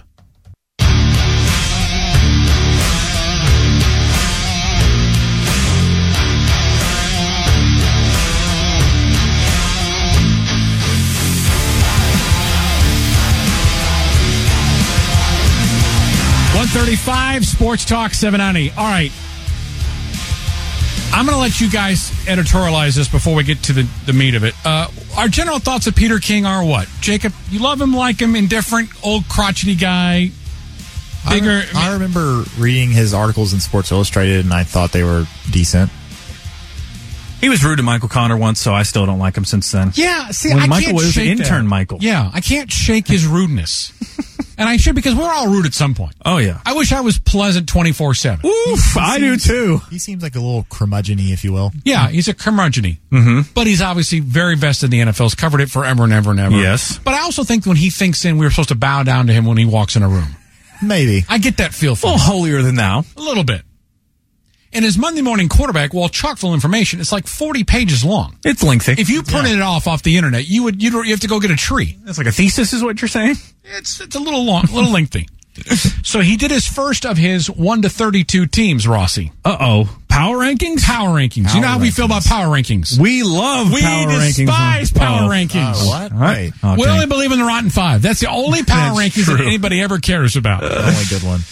The Rotten Five. I forgot about that. We love the Rotten Five. Who doesn't? It's a tradition like no other. The Masters and the Rotten Five. Yeah, I agree. So somebody had to be 32. Well, who is one? Let's save that for later. Okay, good. I'd rather get to who is number 32. Oh, no. That means I think I know who it might be. Well, you're absolutely right if you think you know who it Who do you is. think it is, Ross? Jaguars. No, sir. Giants. Keep going. Jets. Keep going. Fine. It's the Houston Texans. Yes. And that's why I told you all this. Jacob, you got my back on this. 2 weeks ago, I said, bet your life on the under. You did say that. Your life? Well, I meant your life. No, let's not get crazy. Maybe your mortgage on a vehicle. All right. Well, yeah.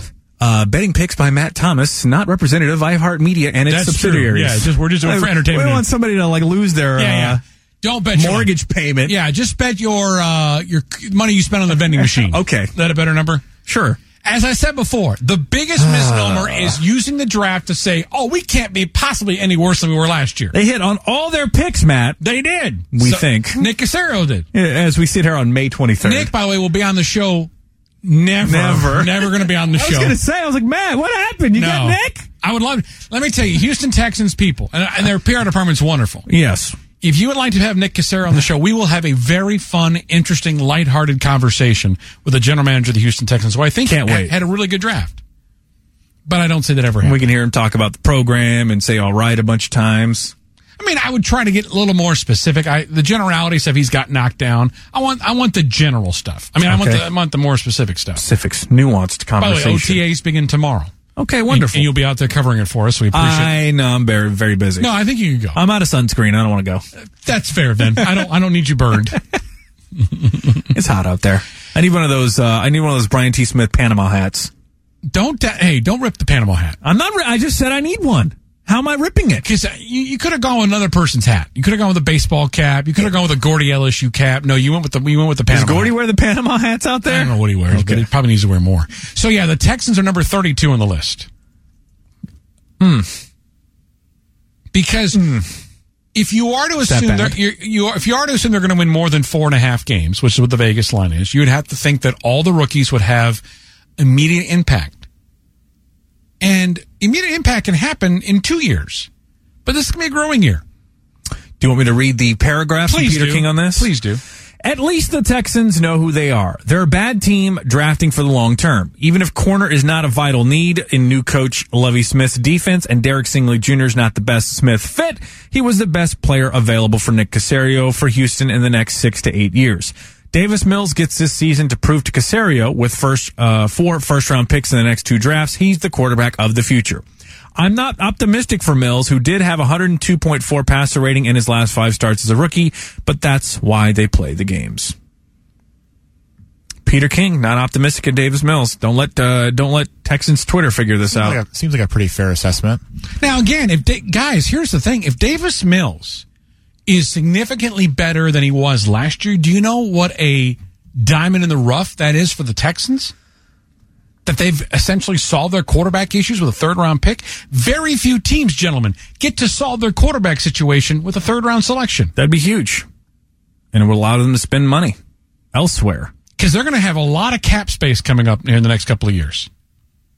And if they don't have to invest in a guaranteed contract for 4 years, if not 5, for an NFL for a rookie, especially if it's the number 1 or number 2 pick, that's a win-win. But if Davis isn't the answer, then you have to go get a quarterback with your first pick. And you have to end this fallacy that Davis Mills, is a first-round quarterback but just didn't play enough games in college. Mm-hmm. To me, this year, gentlemen, it's about one thing and one thing only. If Derek Stingley Jr. sucks this year, he's just going to suck, but rookies suck. The pedigree is then for him to be one of the best cornerbacks when you draft third. For me this year, gentlemen, it is about what Davis Mills is. Because you've got 2 quarterbacks that are going to probably be top 5 selected in the 2024 draft. Is that fair to say? 23 draft, excuse me. Bryce Young and... Who's the... oh, gosh, I forget where he's got. There's 2 names that have been brought up more than any other. Yeah. But the thing is, though, when we looked at mock drafts this time last year, it was Sam Howell and Spencer Rattler. There could be a third, or there could be only one quarterback. I'm telling you, the only thing I'm paying... I shouldn't say the only thing. Yeah, C.J. Stroud out of Ohio State. That's what I was thinking. Yeah. Okay. Will Levis out of Kentucky is number 3 in this mock draft I'm looking at for 2023. In theory, could be 3 guys in the top 10. In theory. There's a lot of things to look at. Looks like there's no really solid running game yet. Offensive line could be getting better. The secondary is going to obviously get better. But to me, this is about where Davis Mills is as a quarterback.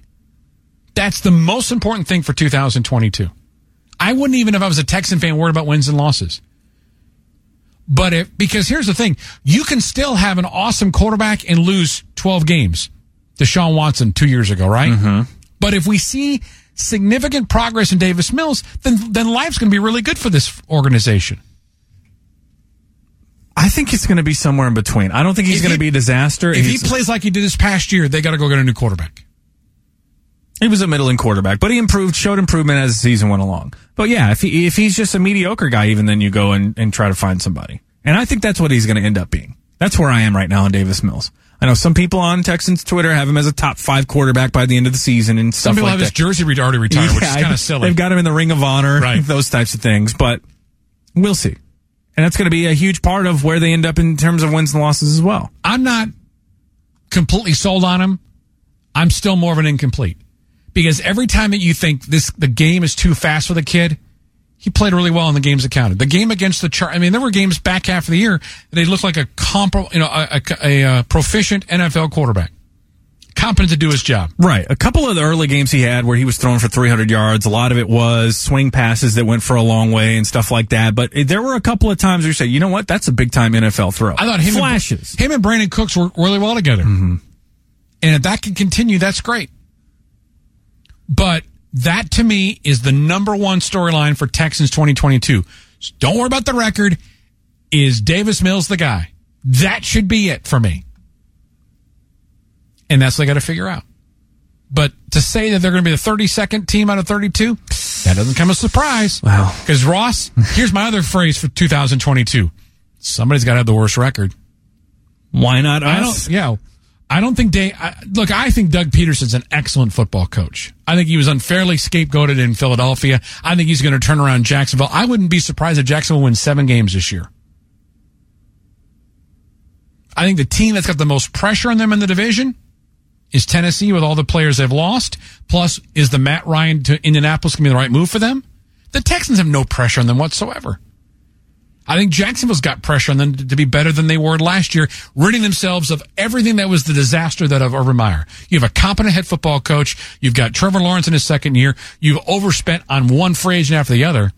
This is a freebie year for the Houston Texans. This is a freebie year because this is Nick Caserio's first real building of a franchise. This is his draft. So this needs to be about getting better, not worrying about wins and losses. And that's why I love the 4.5 number. It feels about right. And that's why you and I will have our own side bet. We'll see. Well, you should. We'll see. I can go to Lake Charles too and put the money down if you need there me to. There you go. 713-212-5790. 713-212-5790. Top of the hour, we hear from Chandler Rome.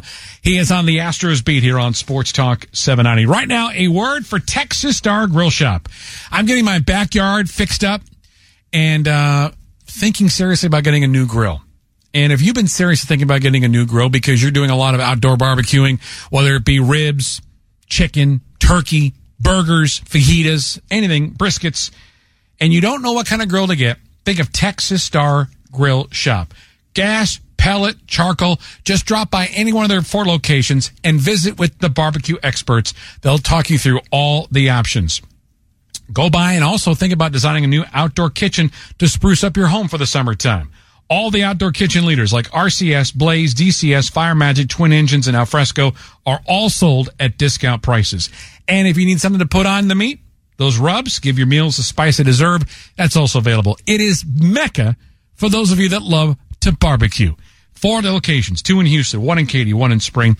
They have the best grills at the best price. TexasStarGrillShop.com. If you're not barbecuing this summer with Texas Star Grill Shop, then you ain't barbecuing right. That's TexasStarGrillShop.com.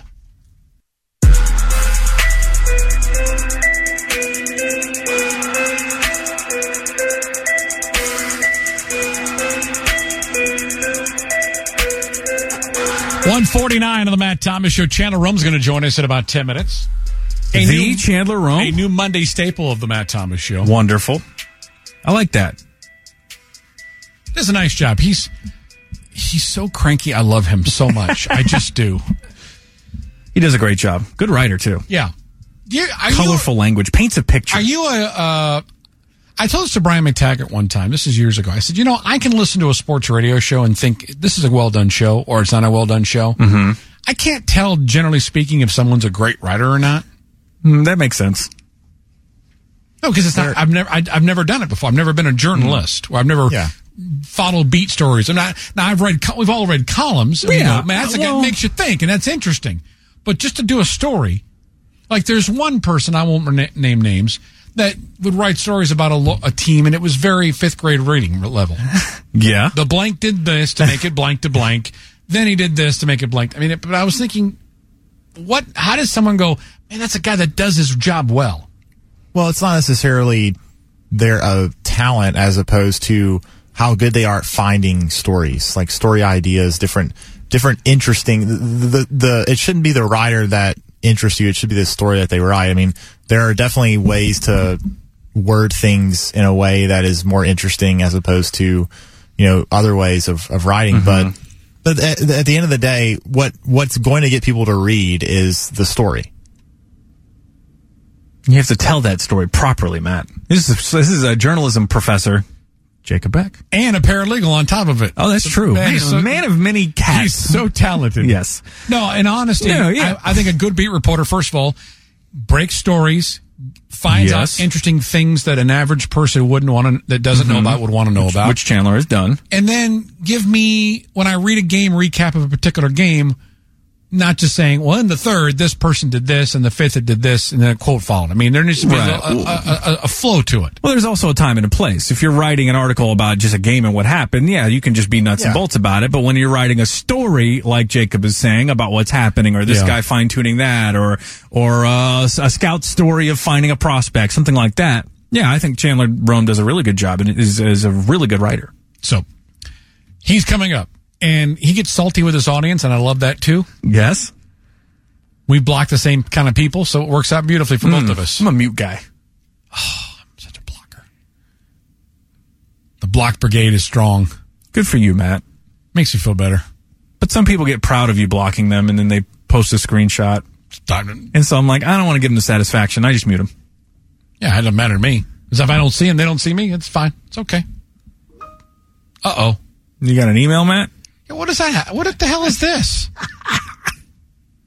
Why am I getting a Microsoft Word? We used to get the obligatory text tone from you.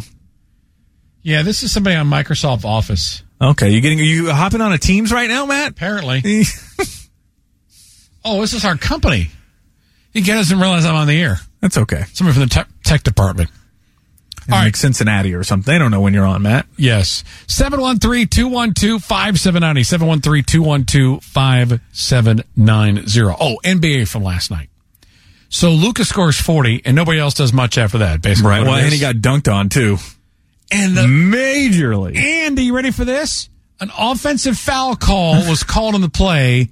Ridiculous. The officials went over to look at it. Secaucus looked at it and are like, we goofed up. Right. Now, wouldn't you, if you blow a call like that, how big of a penalty should that be?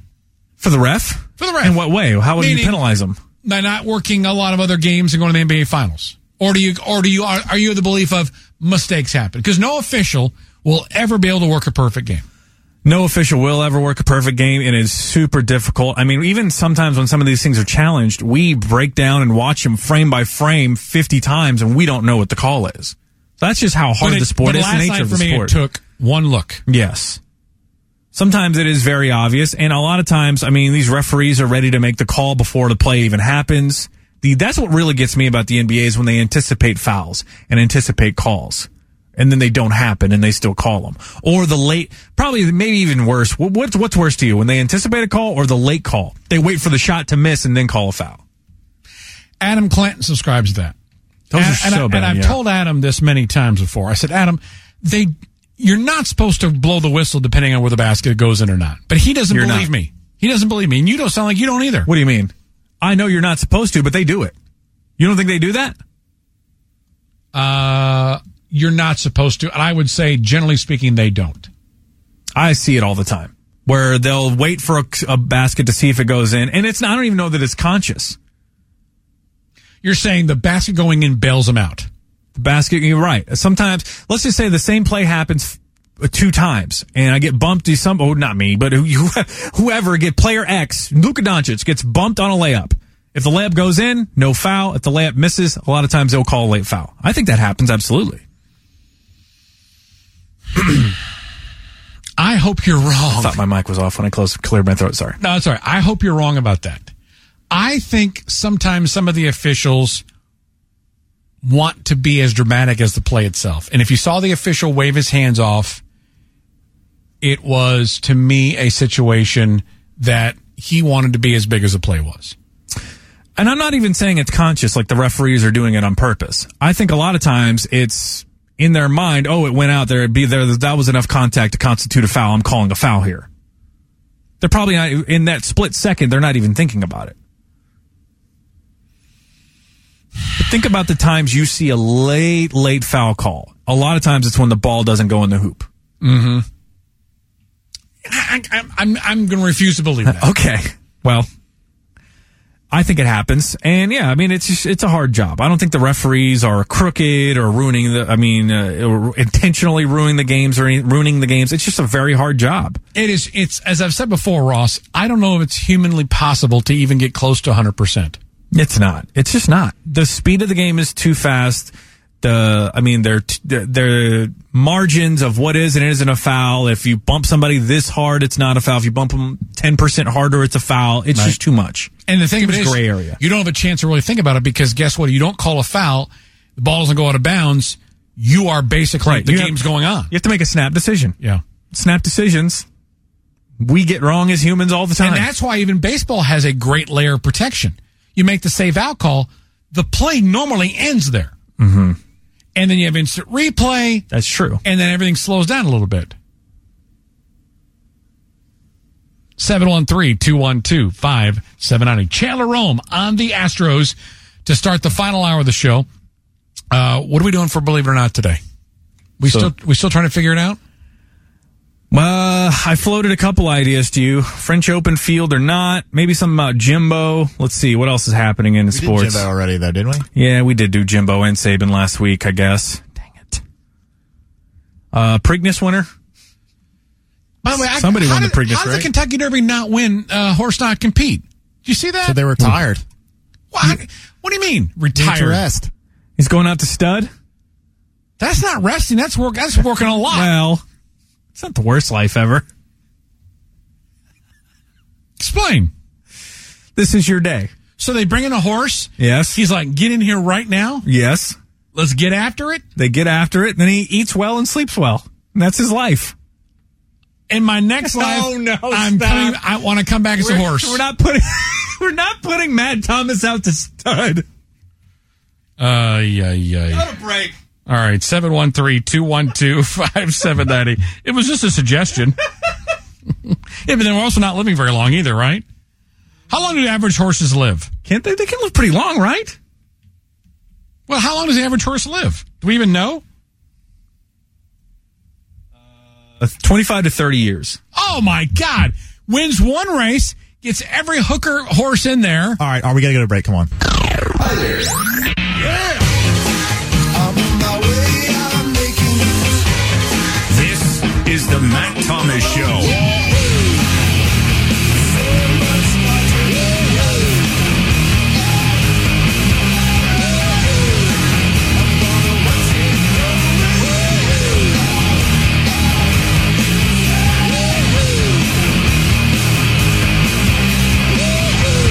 202 Sports Talk 790. A new Monday feature on the show. Second time around, he's visiting with the very talented beat writer for the Houston Chronicle and a man that is anxiously awaiting the next time Lance McCullers throws off a non-flat ground. Chandler, how the hell are you? I just drove on 59 and there was absolutely no traffic, so I'm doing fantastic. Where do you live? Tell the people where you live. What? I mean, I'm not going to do that. Why not? You're very popular. That's why he wouldn't. I live in the Upper Kirby area. Ooh. So. He gets threatened on Twitter all the time, Matt. Why would he tell people where he lives? Wait a minute. Mom and Nifa don't know where you live, Chandler. You'll be fine. Don't worry about that. I have no comment. That's what we pay you for. All right. So first and foremost, Jose Urquidy usually gets lots of run support to win games. Got a little bit yesterday, but more importantly, he was the difference maker in that game, not so much the offense. No, yesterday was about him. And, I had kind of written it the day before in the Chronicle that the changeup just wasn't doing what it had been doing. And, Jose Urquidy's always going to give up contact, right? He throws so many strikes and he's so around the strike zone, but when his secondary stuff isn't working, when the changeup isn't getting swing and miss, when the slider or the cutter is not doing what he wants to do, the fastball can become hittable. And it had been for the first 7 starts, but then you look yesterday, that was the best changeup he's had all year. He got 20 swings and misses yesterday after getting 23 in his previous 3 starts combined, which is very good news for the Astros. Now, again, you don't want to overreact to one start. I don't think, he's magically fixed. But there were some definitely good signs. If he's got that changeup going all season, I think it's certainly a breath of fresh air for the Astros because they need it. Because right now, being in the 5-man rotation with Jake Odorizzi still out, I mean, there's no wiggle room. They need him to be good. They need Christian Javier to be good, and Urquidy certainly went in the right direction yesterday. What did you take away from the weekend of Alex Bregman? 2 double plays on Thursday. Down on the dumps, starting to make better contact, but even when a guy's in a slump, he's still able to find his way on the base pass a couple times thanks to a couple base on balls per game. Yeah, that's the thing with him. He's got a great eye. He's going to swing at strikes and not swing at balls. He's going to get on base. The walks are going to be there, but he just, as someone that's covered him for a while, just going back to his days at LSU, I mean, he just has not looked right the last few weeks, and I don't think it's a health thing. I just think his mechanics are just off. He's taking good pitches. He just seems in between, and he had told me in Boston that he was working on something with his wrists, and how he wasn't staying inside the ball, and when he's not inside the ball, that's when he's hitting infield pop-ups and rollovers to the left side. I do think this series you saw a lot more good contact. Some of it was just hard luck outs that he hit right to people. But I think he's got to get his mechanics fixed. And, he has said before that when his mechanics are bad, he kind of tenses up a little bit. He kind of freezes because he doesn't want to swing with having bad mechanics because he knows the result's not going to be what he wants. So I think once he gets the wrists kind of figured out and the hand position and everything, once he gets his swing fixed, I think he'll be all right. There were some encouraging signs this week, but yeah, just not certainly not looking, like we're accustomed to seeing him look. But again, he's got a good lineup around him that's kind of masking things a little bit. And again, he's always going to get on base. He's always going to draw some walks. He'll get some singles and some stuff here and there. But they need him to turn the corner a little bit. Is it surprising to you that they are playing as well as they are with the fact that maybe it's just the industry itself? but we're still looking at Gurriel underperforming. Alex underperformed. Tucker's starting to come around a little bit. They were able to overcome the slow start for Altuve. This is a team that's batting average and slugging is moving up, but not to the level of what it was 2 or 3 years ago, yet they're still winning at a very high clips right now. Well, I think there's two things. One, they're just pitching really well. I mean, they're pitching really, really well. And look, they have hit a soft part of their schedule. I mean, they faced the Twins without Buxton or Correa or Arise or Larnach. The Nationals are awful. The Rangers they're not performing. Their lineup's not performing well. I mean, they've hit a and they're doing what good teams do. They're beating bad teams. But they're pitching really well, and I think that's carrying them. But I think the thing that's been interesting to me about their offense, if you look at their OPS, their OPS plus, everything, it is all above league average. So they are an above average offense right now. But what they're not doing, that those other teams, they're not scoring runs. Like, they're scoring 4.29 runs per game. But if you look at those above average lineups that they're grouped with, like the Yankees, the Dodgers, all of them, they're scoring 4.8, 4.9 runs per game. So I don't know if it's as simple as they've got to hit better with runners on base. I looked at their numbers with runners on base today, and they're below league average. That is the kind of spot in the order. You look at that 5th, 6th spot in the order, that's where Yuli Gurriel hits. Usually those are the guys that are going to come up with guys on base, things like that. Maybe that's a correlation that he's underperforming and hitting in that spot. But I think it's good that they're winning despite that they're not scoring as many runs as they probably should be, and they're winning despite it. But I do think that they're going to have to come around a little bit, because I think they have a really good pitching staff. I don't think this level of success is sustainable, though.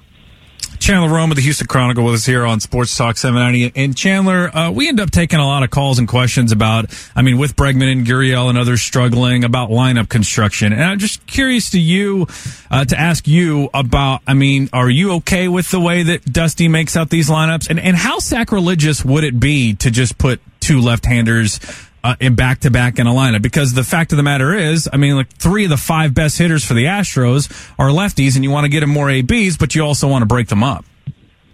Well, they have done that before. They have, I don't know how many times this season, but Dusty Baker has kind of broken that rule of having lefties back-to-back. And it's not even just wanting to break them up. It's looking at the 3-batter rule, right? So if a team has a really good lefty in their bullpen, you don't want to stack Alvarez and Brantley together, or Alvarez and Tucker together, and make it a lot easier for that lefty to come in and just have a clean inning. So I think that factors with Dusty a lot more than just the spreading them out for whatever's sake.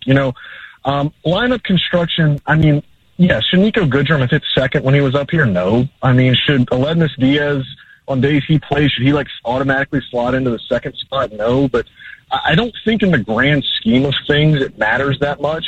I think Dusty really wants these guys to hit where they're comfortable. And again, I don't know. I haven't asked everyone in that clubhouse, where are you most comfortable hitting? It hasn't really seemed to affect things much. They have trotted out some just unconventional, weird batting order construction, but it doesn't seem to have affected much. But yeah, in an ideal world, you would get your best hitters the most at bats in games, and some of these lineup construction goes against that. But I don't think it's been a huge glaring problem that's led to them losing games. So you go to the ballpark every day, and you have to get maybe once, twice a week the obligatory Jake Odorizzi and Lance McCullers updates. Without giving away any information, because there really isn't anything fresh except for what we heard yesterday, what does your gut tell you about the process for both those guys? And maybe just if you were a guessing man, what type of timeline are each of them facing right now? I think Odorizzi's pretty close. He's out of the boot. He's throwing on flat ground. I think he'll probably stay on the IL past the 15 days, because it's 15 days now for pitchers. It's not 10 anymore. So he'll probably stay on the IL maybe longer than 15 days. He may go down to Sugar Land and make a rehab start. But, obviously, given the way that looked, this is the best case scenario. I wouldn't be surprised if he's back in the rotation at some point, 2nd or 3rd week in June, maybe. McCullers, it's a little more difficult. I think what he did yesterday is certainly counts as throwing off of the mound, but, he wasn't on the rubber and he's not going at 100% yet. And I think we've kind of said this from the beginning with him. This is going to be a very slow process. This is not anything where he's ready to face hitters. I'm not sure how many even breaking balls he's thrown. That's going to be another thing. Like, when does he start throwing breaking balls and start throwing a slider and his curveball? So I mean, again, I don't want to put a timeline on it because I don't think Lance has a specific timeline, but I mean, it doesn't look like it's anywhere in the near future. I mean, I'd say June would probably be unrealistic, but then again, that's just me speculating, just given where he's at right now. But who knows? I mean, guys heal faster than some, but McCullers has made no bones about it that he doesn't want to rush this, that he wants to take it slow, and they're certainly doing that. Chandler, on a personal level, he's a good interview, says things, he's always pretty accommodating to the media. When he's on the field, he's given this team lots of success in a variety of roles over the last handful of years. But opinion here, strictly on your side, what's going through his mind, do you think, in terms of how can I avoid this?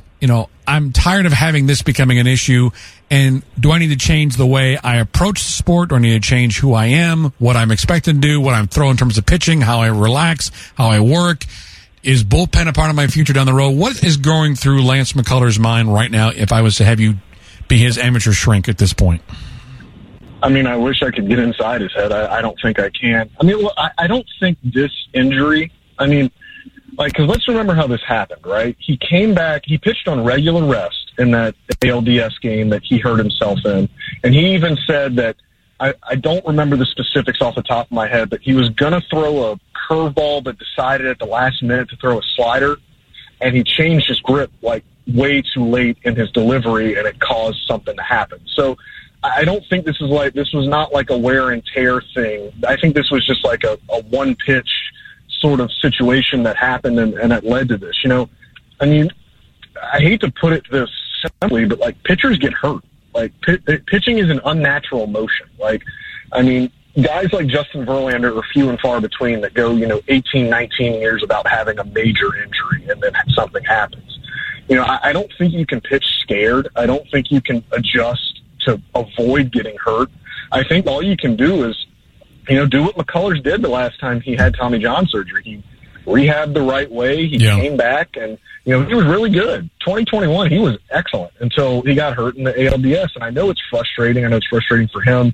It's frustrating for the organization. But, I mean, I don't know how much more to say other than, pitchers get hurt. And it's a tough part of baseball, but he's been bitten a little bit more than others by the injury bug. But I don't think it's, change the way he's not going to stop throwing 96. He's not going to stop throwing breaking balls and curveballs and sliders. I mean, that's the essence of who he is, and that's what makes him so good. That's what got him the extension that he got. I mean, he's not going to stop being himself. Mm-hmm. I just think he's just going to have to roll with the punches sometimes.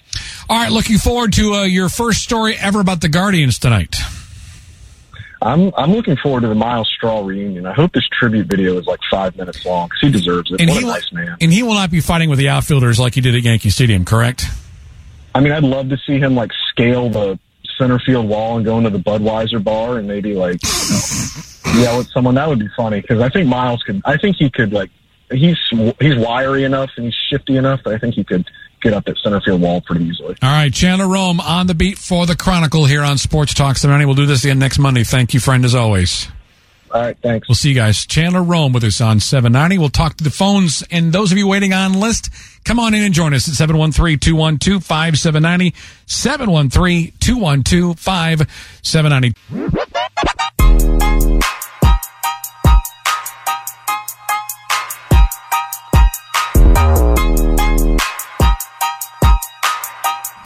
Thanks again to Chandler Rome for joining us on the show. Yes. Appreciate him. It's a little weird because there isn't a whole lot to bitch about with the Local 9. I mean, if we're sitting here thinking about trying to guess when Lance McCullers is coming back and Jake Odorizzi, that means that, you know what? It's not like the team is desperate for him. They're in first place. They've played about 750 baseball the better part of 3 weeks now. Who thought we'd all be clamoring for Jake Odorizzi to come back? We were Team Odo to begin with. Yeah. Who's we? We mean you and Jacob? No, Jacob didn't count. I think he was. Jacob loves Jake because anybody named Jake and Jacob, they're that's true. They're like brothers. They're like bros for life. Bros. How do you feel about somebody calling you bro that you don't know? Bro? I don't know, bro. You know me, though, so that doesn't really count. Okay, bro. That's enough. It depends. What about bro or bruh or broski? I despise it. What about broski woski? Nobody does that. You despise getting called bro? For people that do not know me. It's probably you can use it in a condescending. If it's somebody you don't know, it's condescending. I got sent what are you doing, bro? I got a tweet yesterday that said, bro, and I was like, yeah, you're not my bro. Yeah, I think usually if you don't know somebody and you're calling them bro, it's condescending. It's condescending, and I do not accept condescension. You ooze condescension. I am Mr. Anti-condescension. Says you. Says me. When am I condescending to you? Never. What about what? Daily. Chief. What about chief? No. Anything that revolves big around dog. No. Well, big dog's actually pretty good. What you doing there, big dog? Could be condescending too. But depends on the tone. Anybody that sends me anything with a word at the end, I don't know you, bro. That means I've got something I want to tell you, and you ain't nothing. So you know what? You're gone. Huh. One time I was at a bar in San Francisco, and it was closing. I think it was called, I don't remember what it was called. But anyways, it was like a very bro bar. So me and my friend were making fun of that, and we started saying bro, bro, bro, bro. And then we started chanting bro, and the whole entire bar started chanting bro. You started at something. The entire bar. It was one of the greatest achievements of my life. God, your life hasn't meant that much, has it? We were all just going, bro, bro, bro. It was a huge 2 a.m. chant. And then they played Tiny Dancer to close the bar off. That was one of my favorite all-time Fantasy Fives. Songs to close the bar down. Oh, yeah, we did. I don't even know who won that one. You won that one. I don't recall. With Tiny Dancer, I think, was the number one that Simon picked. Piano Man has got to be one, right? Didn't we take Piano Man I one? think you won because people loved your Tiny Dancer call. I think I had Tiny Dancer, maybe Don't Stop Believing or something like that. Those are the classics. Sweet Caroline. It's a good list. We should dig that one back up. You know what? We should dig into the archives of Fantasy Fives and then comment on our Fantasy Fives and get upset when one of us loses. Because sometimes you say to yourself, I've got no chance. And other times you're like, this is a foregone conclusion. No, every time I'm pretty confident that I should win. The worst Fantasy Five I ever lost was with Joseph taking over. And he picked Octopus's Garden. It's one of the greatest Beatles songs ever. Octopus's Garden. And he lost. And you lost. Yeah. That was funny. It wasn't funny at all. Oh, well, I don't think, did I have a vote? I voted. I thought your list was superior. I don't believe I had a vote. Though, weren't you? No, I was there. God, it was I didn't want to pick Beatles songs because I would have just trashed them all. I'm just kidding. Yeah, you and my son. Great band. Biscuit on 790. That's it. I'm expecting Biscuit. What the hell's going on? What the hell's going on back there? He's doing something very important. Are we interrupting your work, Biscuit? I'm getting accosted by a customer here. He almost called me bro. Jeez. That's when things are escalating if he calls you bro. Yeah. Let me ask you this. So now, bro, that's I guess that's more of a, how you say it, more of a Caucasian word? Am I saying? What about my brother? Is that No. My brother's no. If you say Biscuit, I'll say you're on 790. You go, how you doing, Matt, my brother? That is a term of endearment. Yeah. I appreciate that. Okay. But somebody going on Twitter and trying to correct me or tell me that my tweet is not good and ending with bro it pisses me off, and you get the automatic block. It just is what it is. I got you, my brother. Thank you. See how good that makes? That makes me feel good. That warms the cockles of my heart, Biscuit. What you got today? Man, the refereeing, and we all know that the referees in the NBA, particularly in college basketball too, and all basketball for that matter, influence their sports more than any other sports.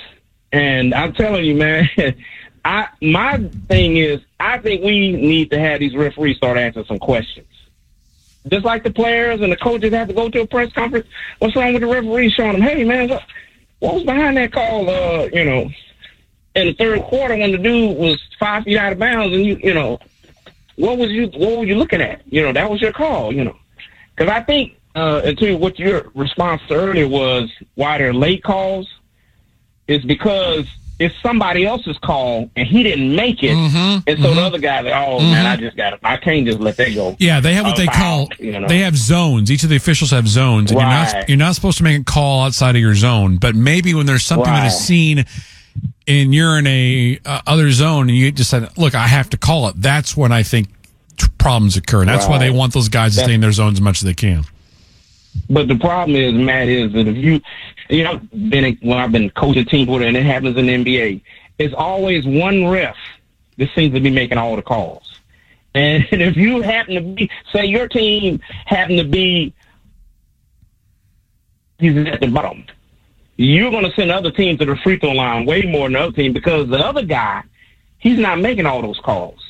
And so that's what's so, discrepancy with the NBA and basketball in general is because it's all subjective. It's a matter of opinion on a lot of the plays.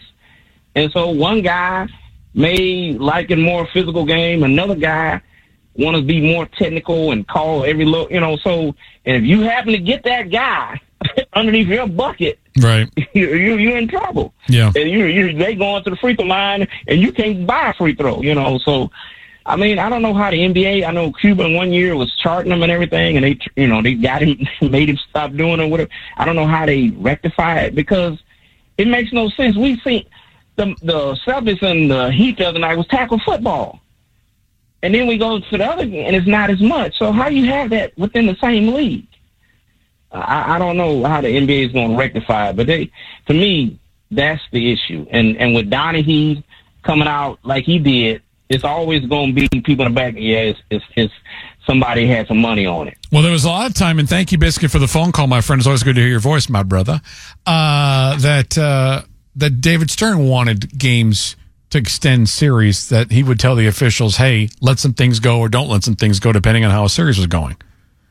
Because an additional game on television meant more revenue for the network and for the arena and for the television network. It would make sense that they used Tim Donaghy as the outlier, or as just to make him the scapegoat for all of it. Whereas, do we really think that he was the only referee doing that?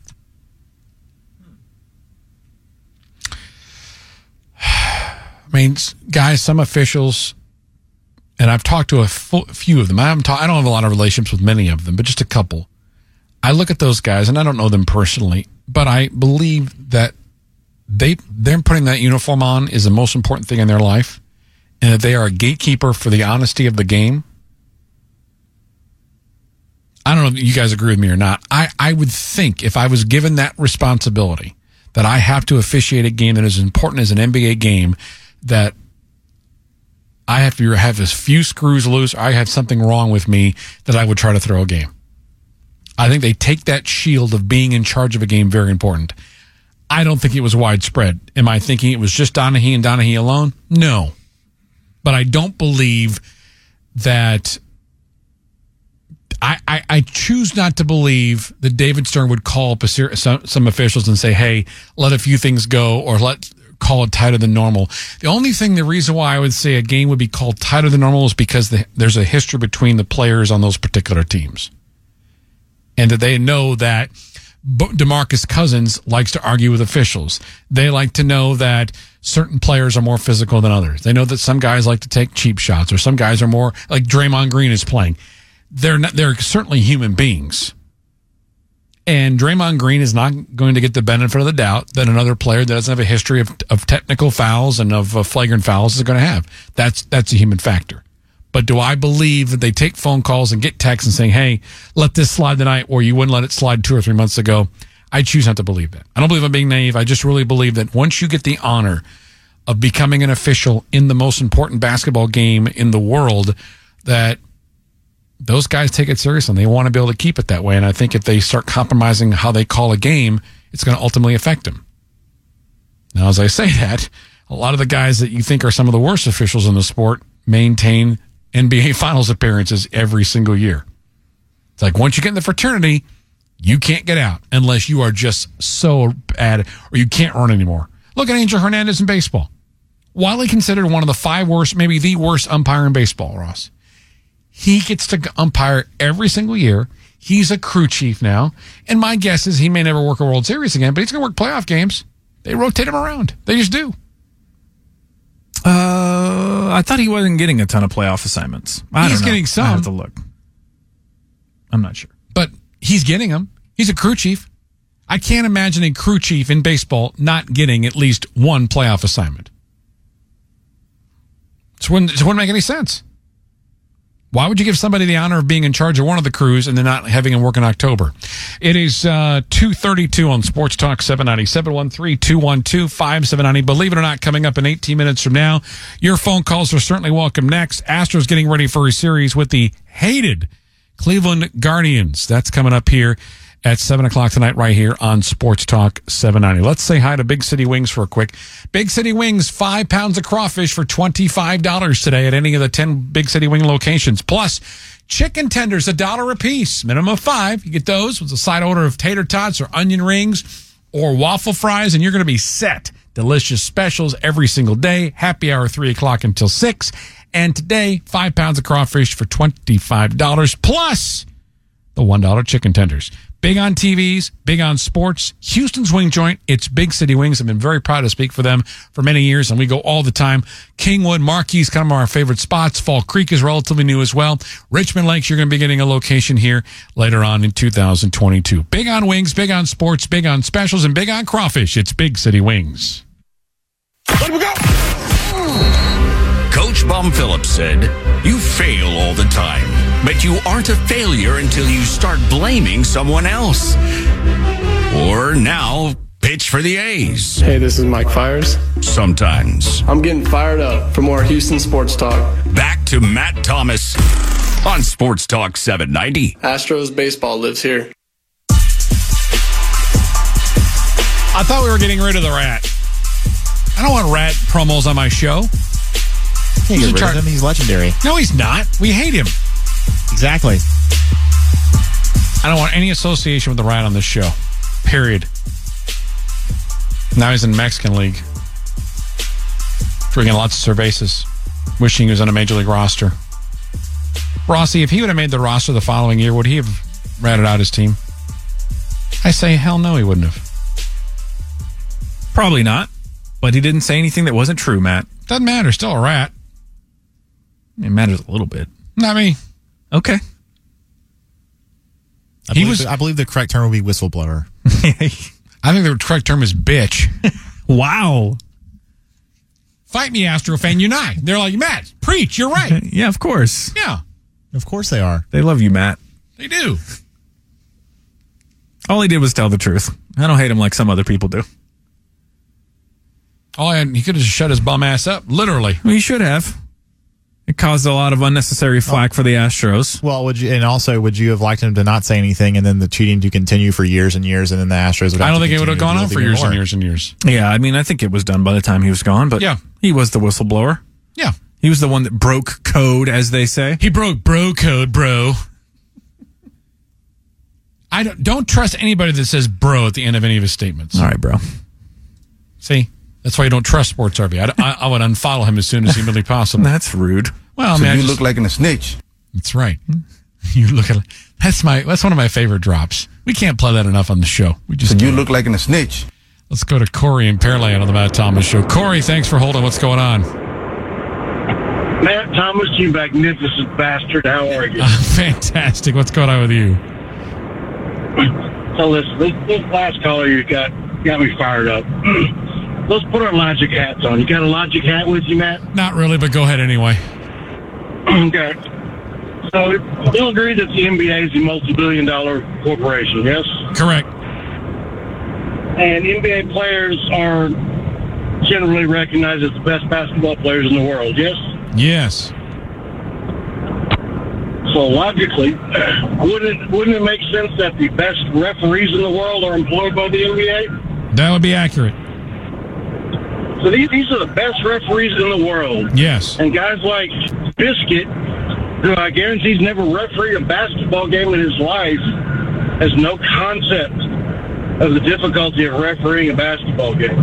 It is by far the most difficult sport to officiate, and not even close. I would suggest that these referees make 99.9% of calls accurately. The routine calls, the everyday calls, the fouls, travels, so on and so forth. And nobody says boo.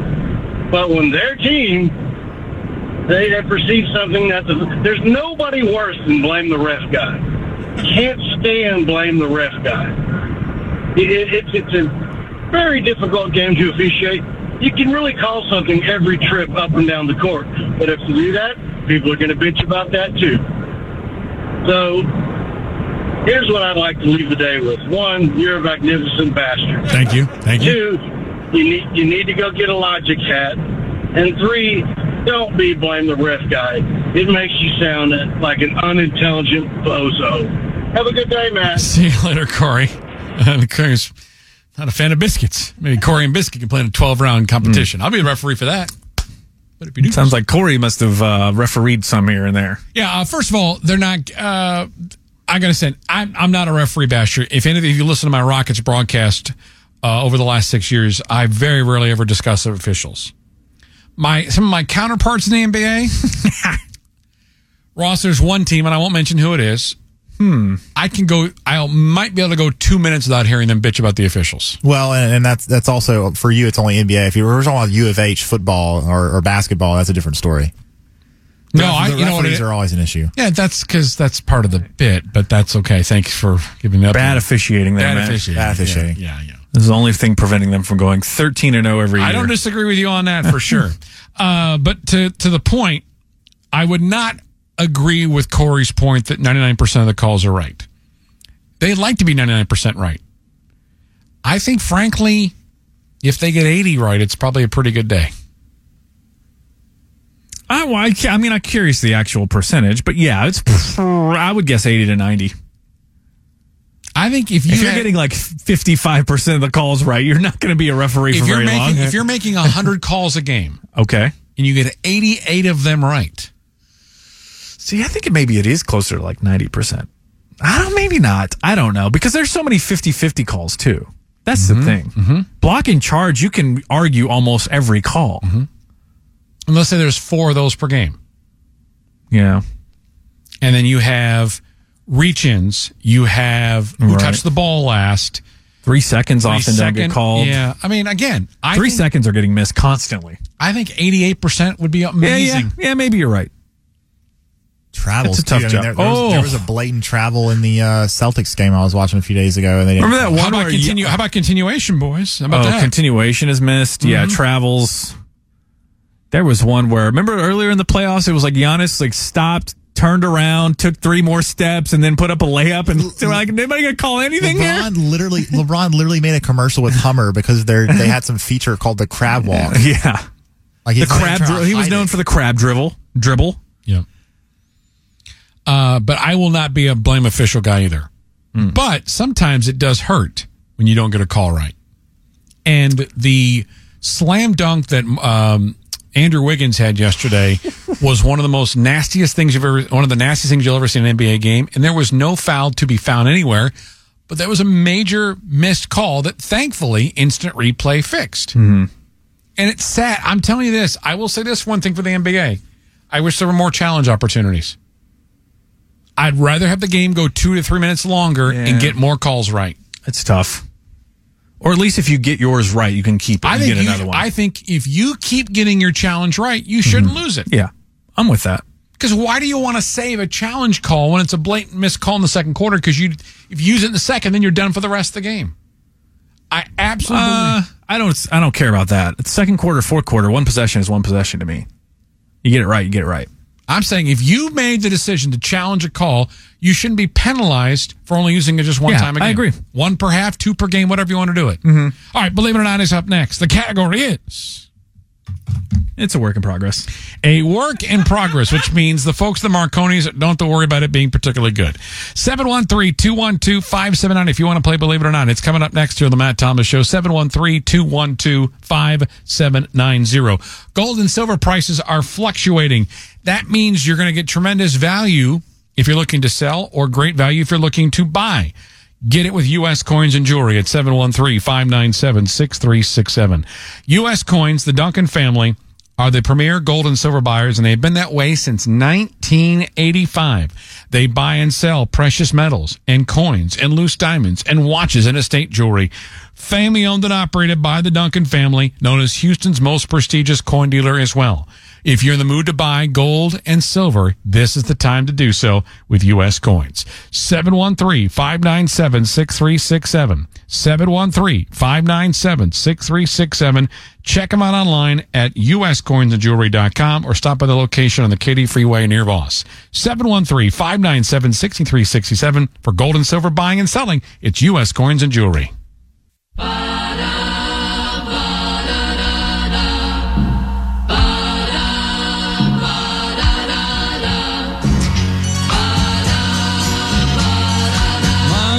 Monday,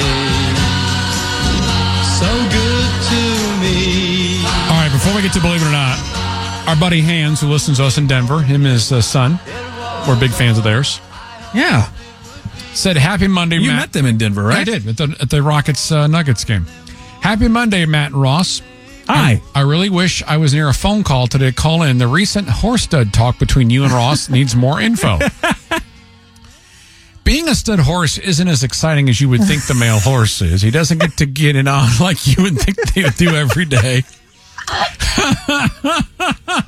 I mean, that's your job. He basically has his blank removed with a machine put up his blank. And then artificially placed into the female. The reasoning is that the money is so ridiculous that they do not want to risk injury. Many years ago, oh my God.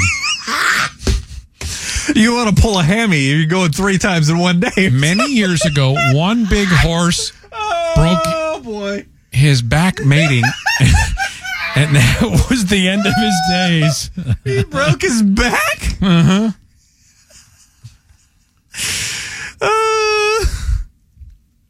Oh, man. Ross, any thoughts on this? I really don't have any thoughts on this one. Jacob, you anything? I'm good.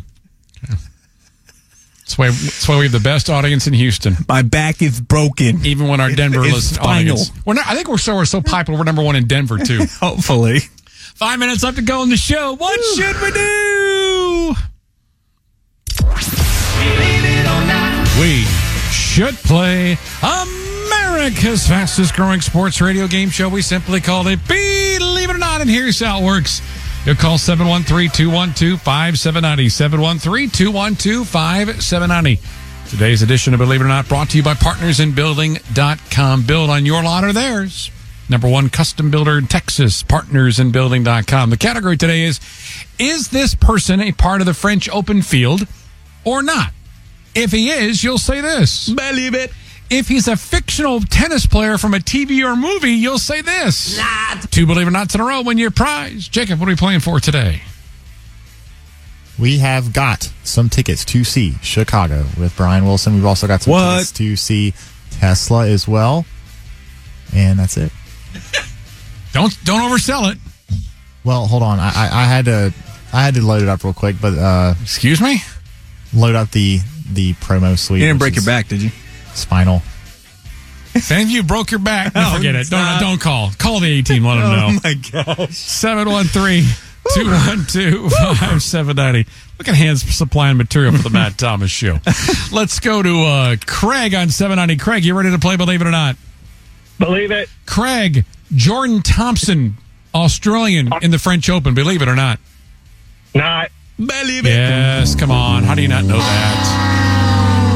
Duh. Matt on 790, ready to play Believe It or Not?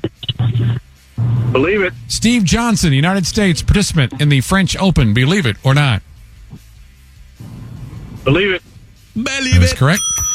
Name number 2 for the win. Charles Poole will represent the United Kingdom. Believe it or not? Not. Yeah, he's from 7 Days in Hell. Congratulations. You ever see that movie? That's pretty funny, yeah. Never saw it. It's a comedy. You should check it out. It's Andy Samberg and, what's his name? Jon Snow, whoever that is. Do we find Andy Samberg funny? Hit miss. Okay. Matt on 790. Matt, you ready to play Believe It or Not? Matt? Believe it. Here we go. James Pride represents the United States. Believe it or not? Not. That's right. He's in the movie Breakpoint. Chris Wilton, Ireland. Believe it or not? Not. Yeah, he was in the movie Match Point. I didn't realize there were that many movies about tennis. Yeah, I know. Sorry, Jacob. I just saw King Richard over the weekend. Yeah, well, Serena Williams I wasn't going to put in there. Yeah. Chris on 790, you ready to play Believe It or Not? Believe it. Peter Colt, United Kingdom, Believe It or Not? Not. Yeah, in the movie Wimbledon. Gary Houseman, Australia, Believe It or Not? Believe it. No, he was in the movie Balls Out. Duh. Who hasn't watched the show? I don't know. The old system tells me who I talked to before. Which one did I not talk to, Jacob? I believe that's all. I believe that all those guys have already. So Matt, Chris, and Scott have all won today? We had 3 win? No, there's no chance. Let me see. Scott, did you win already? Chris, did you win already? Chris? Oh, look, we got a new guy. All right. Jason on 790, you ready to play Believe It or Not? Believe it. James Duckworth from Australia, Believe It or Not? Believe it. There you go. Nicely done. You win. And that's going to wrap up the show. How about that? And we don't know how many winners we had, but we'll figure it out. We got at least 3, it looks like. Get Jacob. We'll just chase him down for us. Whatever. All right. I'm going to reach out to Soledad O'Brien. Again, I want to get her on the show. I'm going to try. Okay, good luck. First of all, friend of the show. Have you ever heard of the name Soledad from anybody else except Soledad O'Brien? No. It's an interesting name. My dad's girlfriend's name is Soledad. Her family's from Uruguay. Boom. Damn. The information you get on the Matt Thomas Show, it's good. Dusty Baker's going to be on the show tomorrow. We believe a player will be on the show tomorrow. Wonderful. And gut feelings. I didn't get any gut feelings last week, so I got to double up this week. You're going to go double? Yeah. Double time? I'm going to give you at least 3 gut feelings. I think I made some very bad NBA predictions. We'll find out more of that tomorrow at 12 o'clock. Thanks again to our good friend Chandler Rome for his 2 o'clock visit. Thanks to all of you for listening and being a part of the Matt Thomas Show. Up next, Clanton and Wexler. They take you all the way to 6 o'clock with the A-Team. And then we got Astros baseball right here on Sports Talk 790.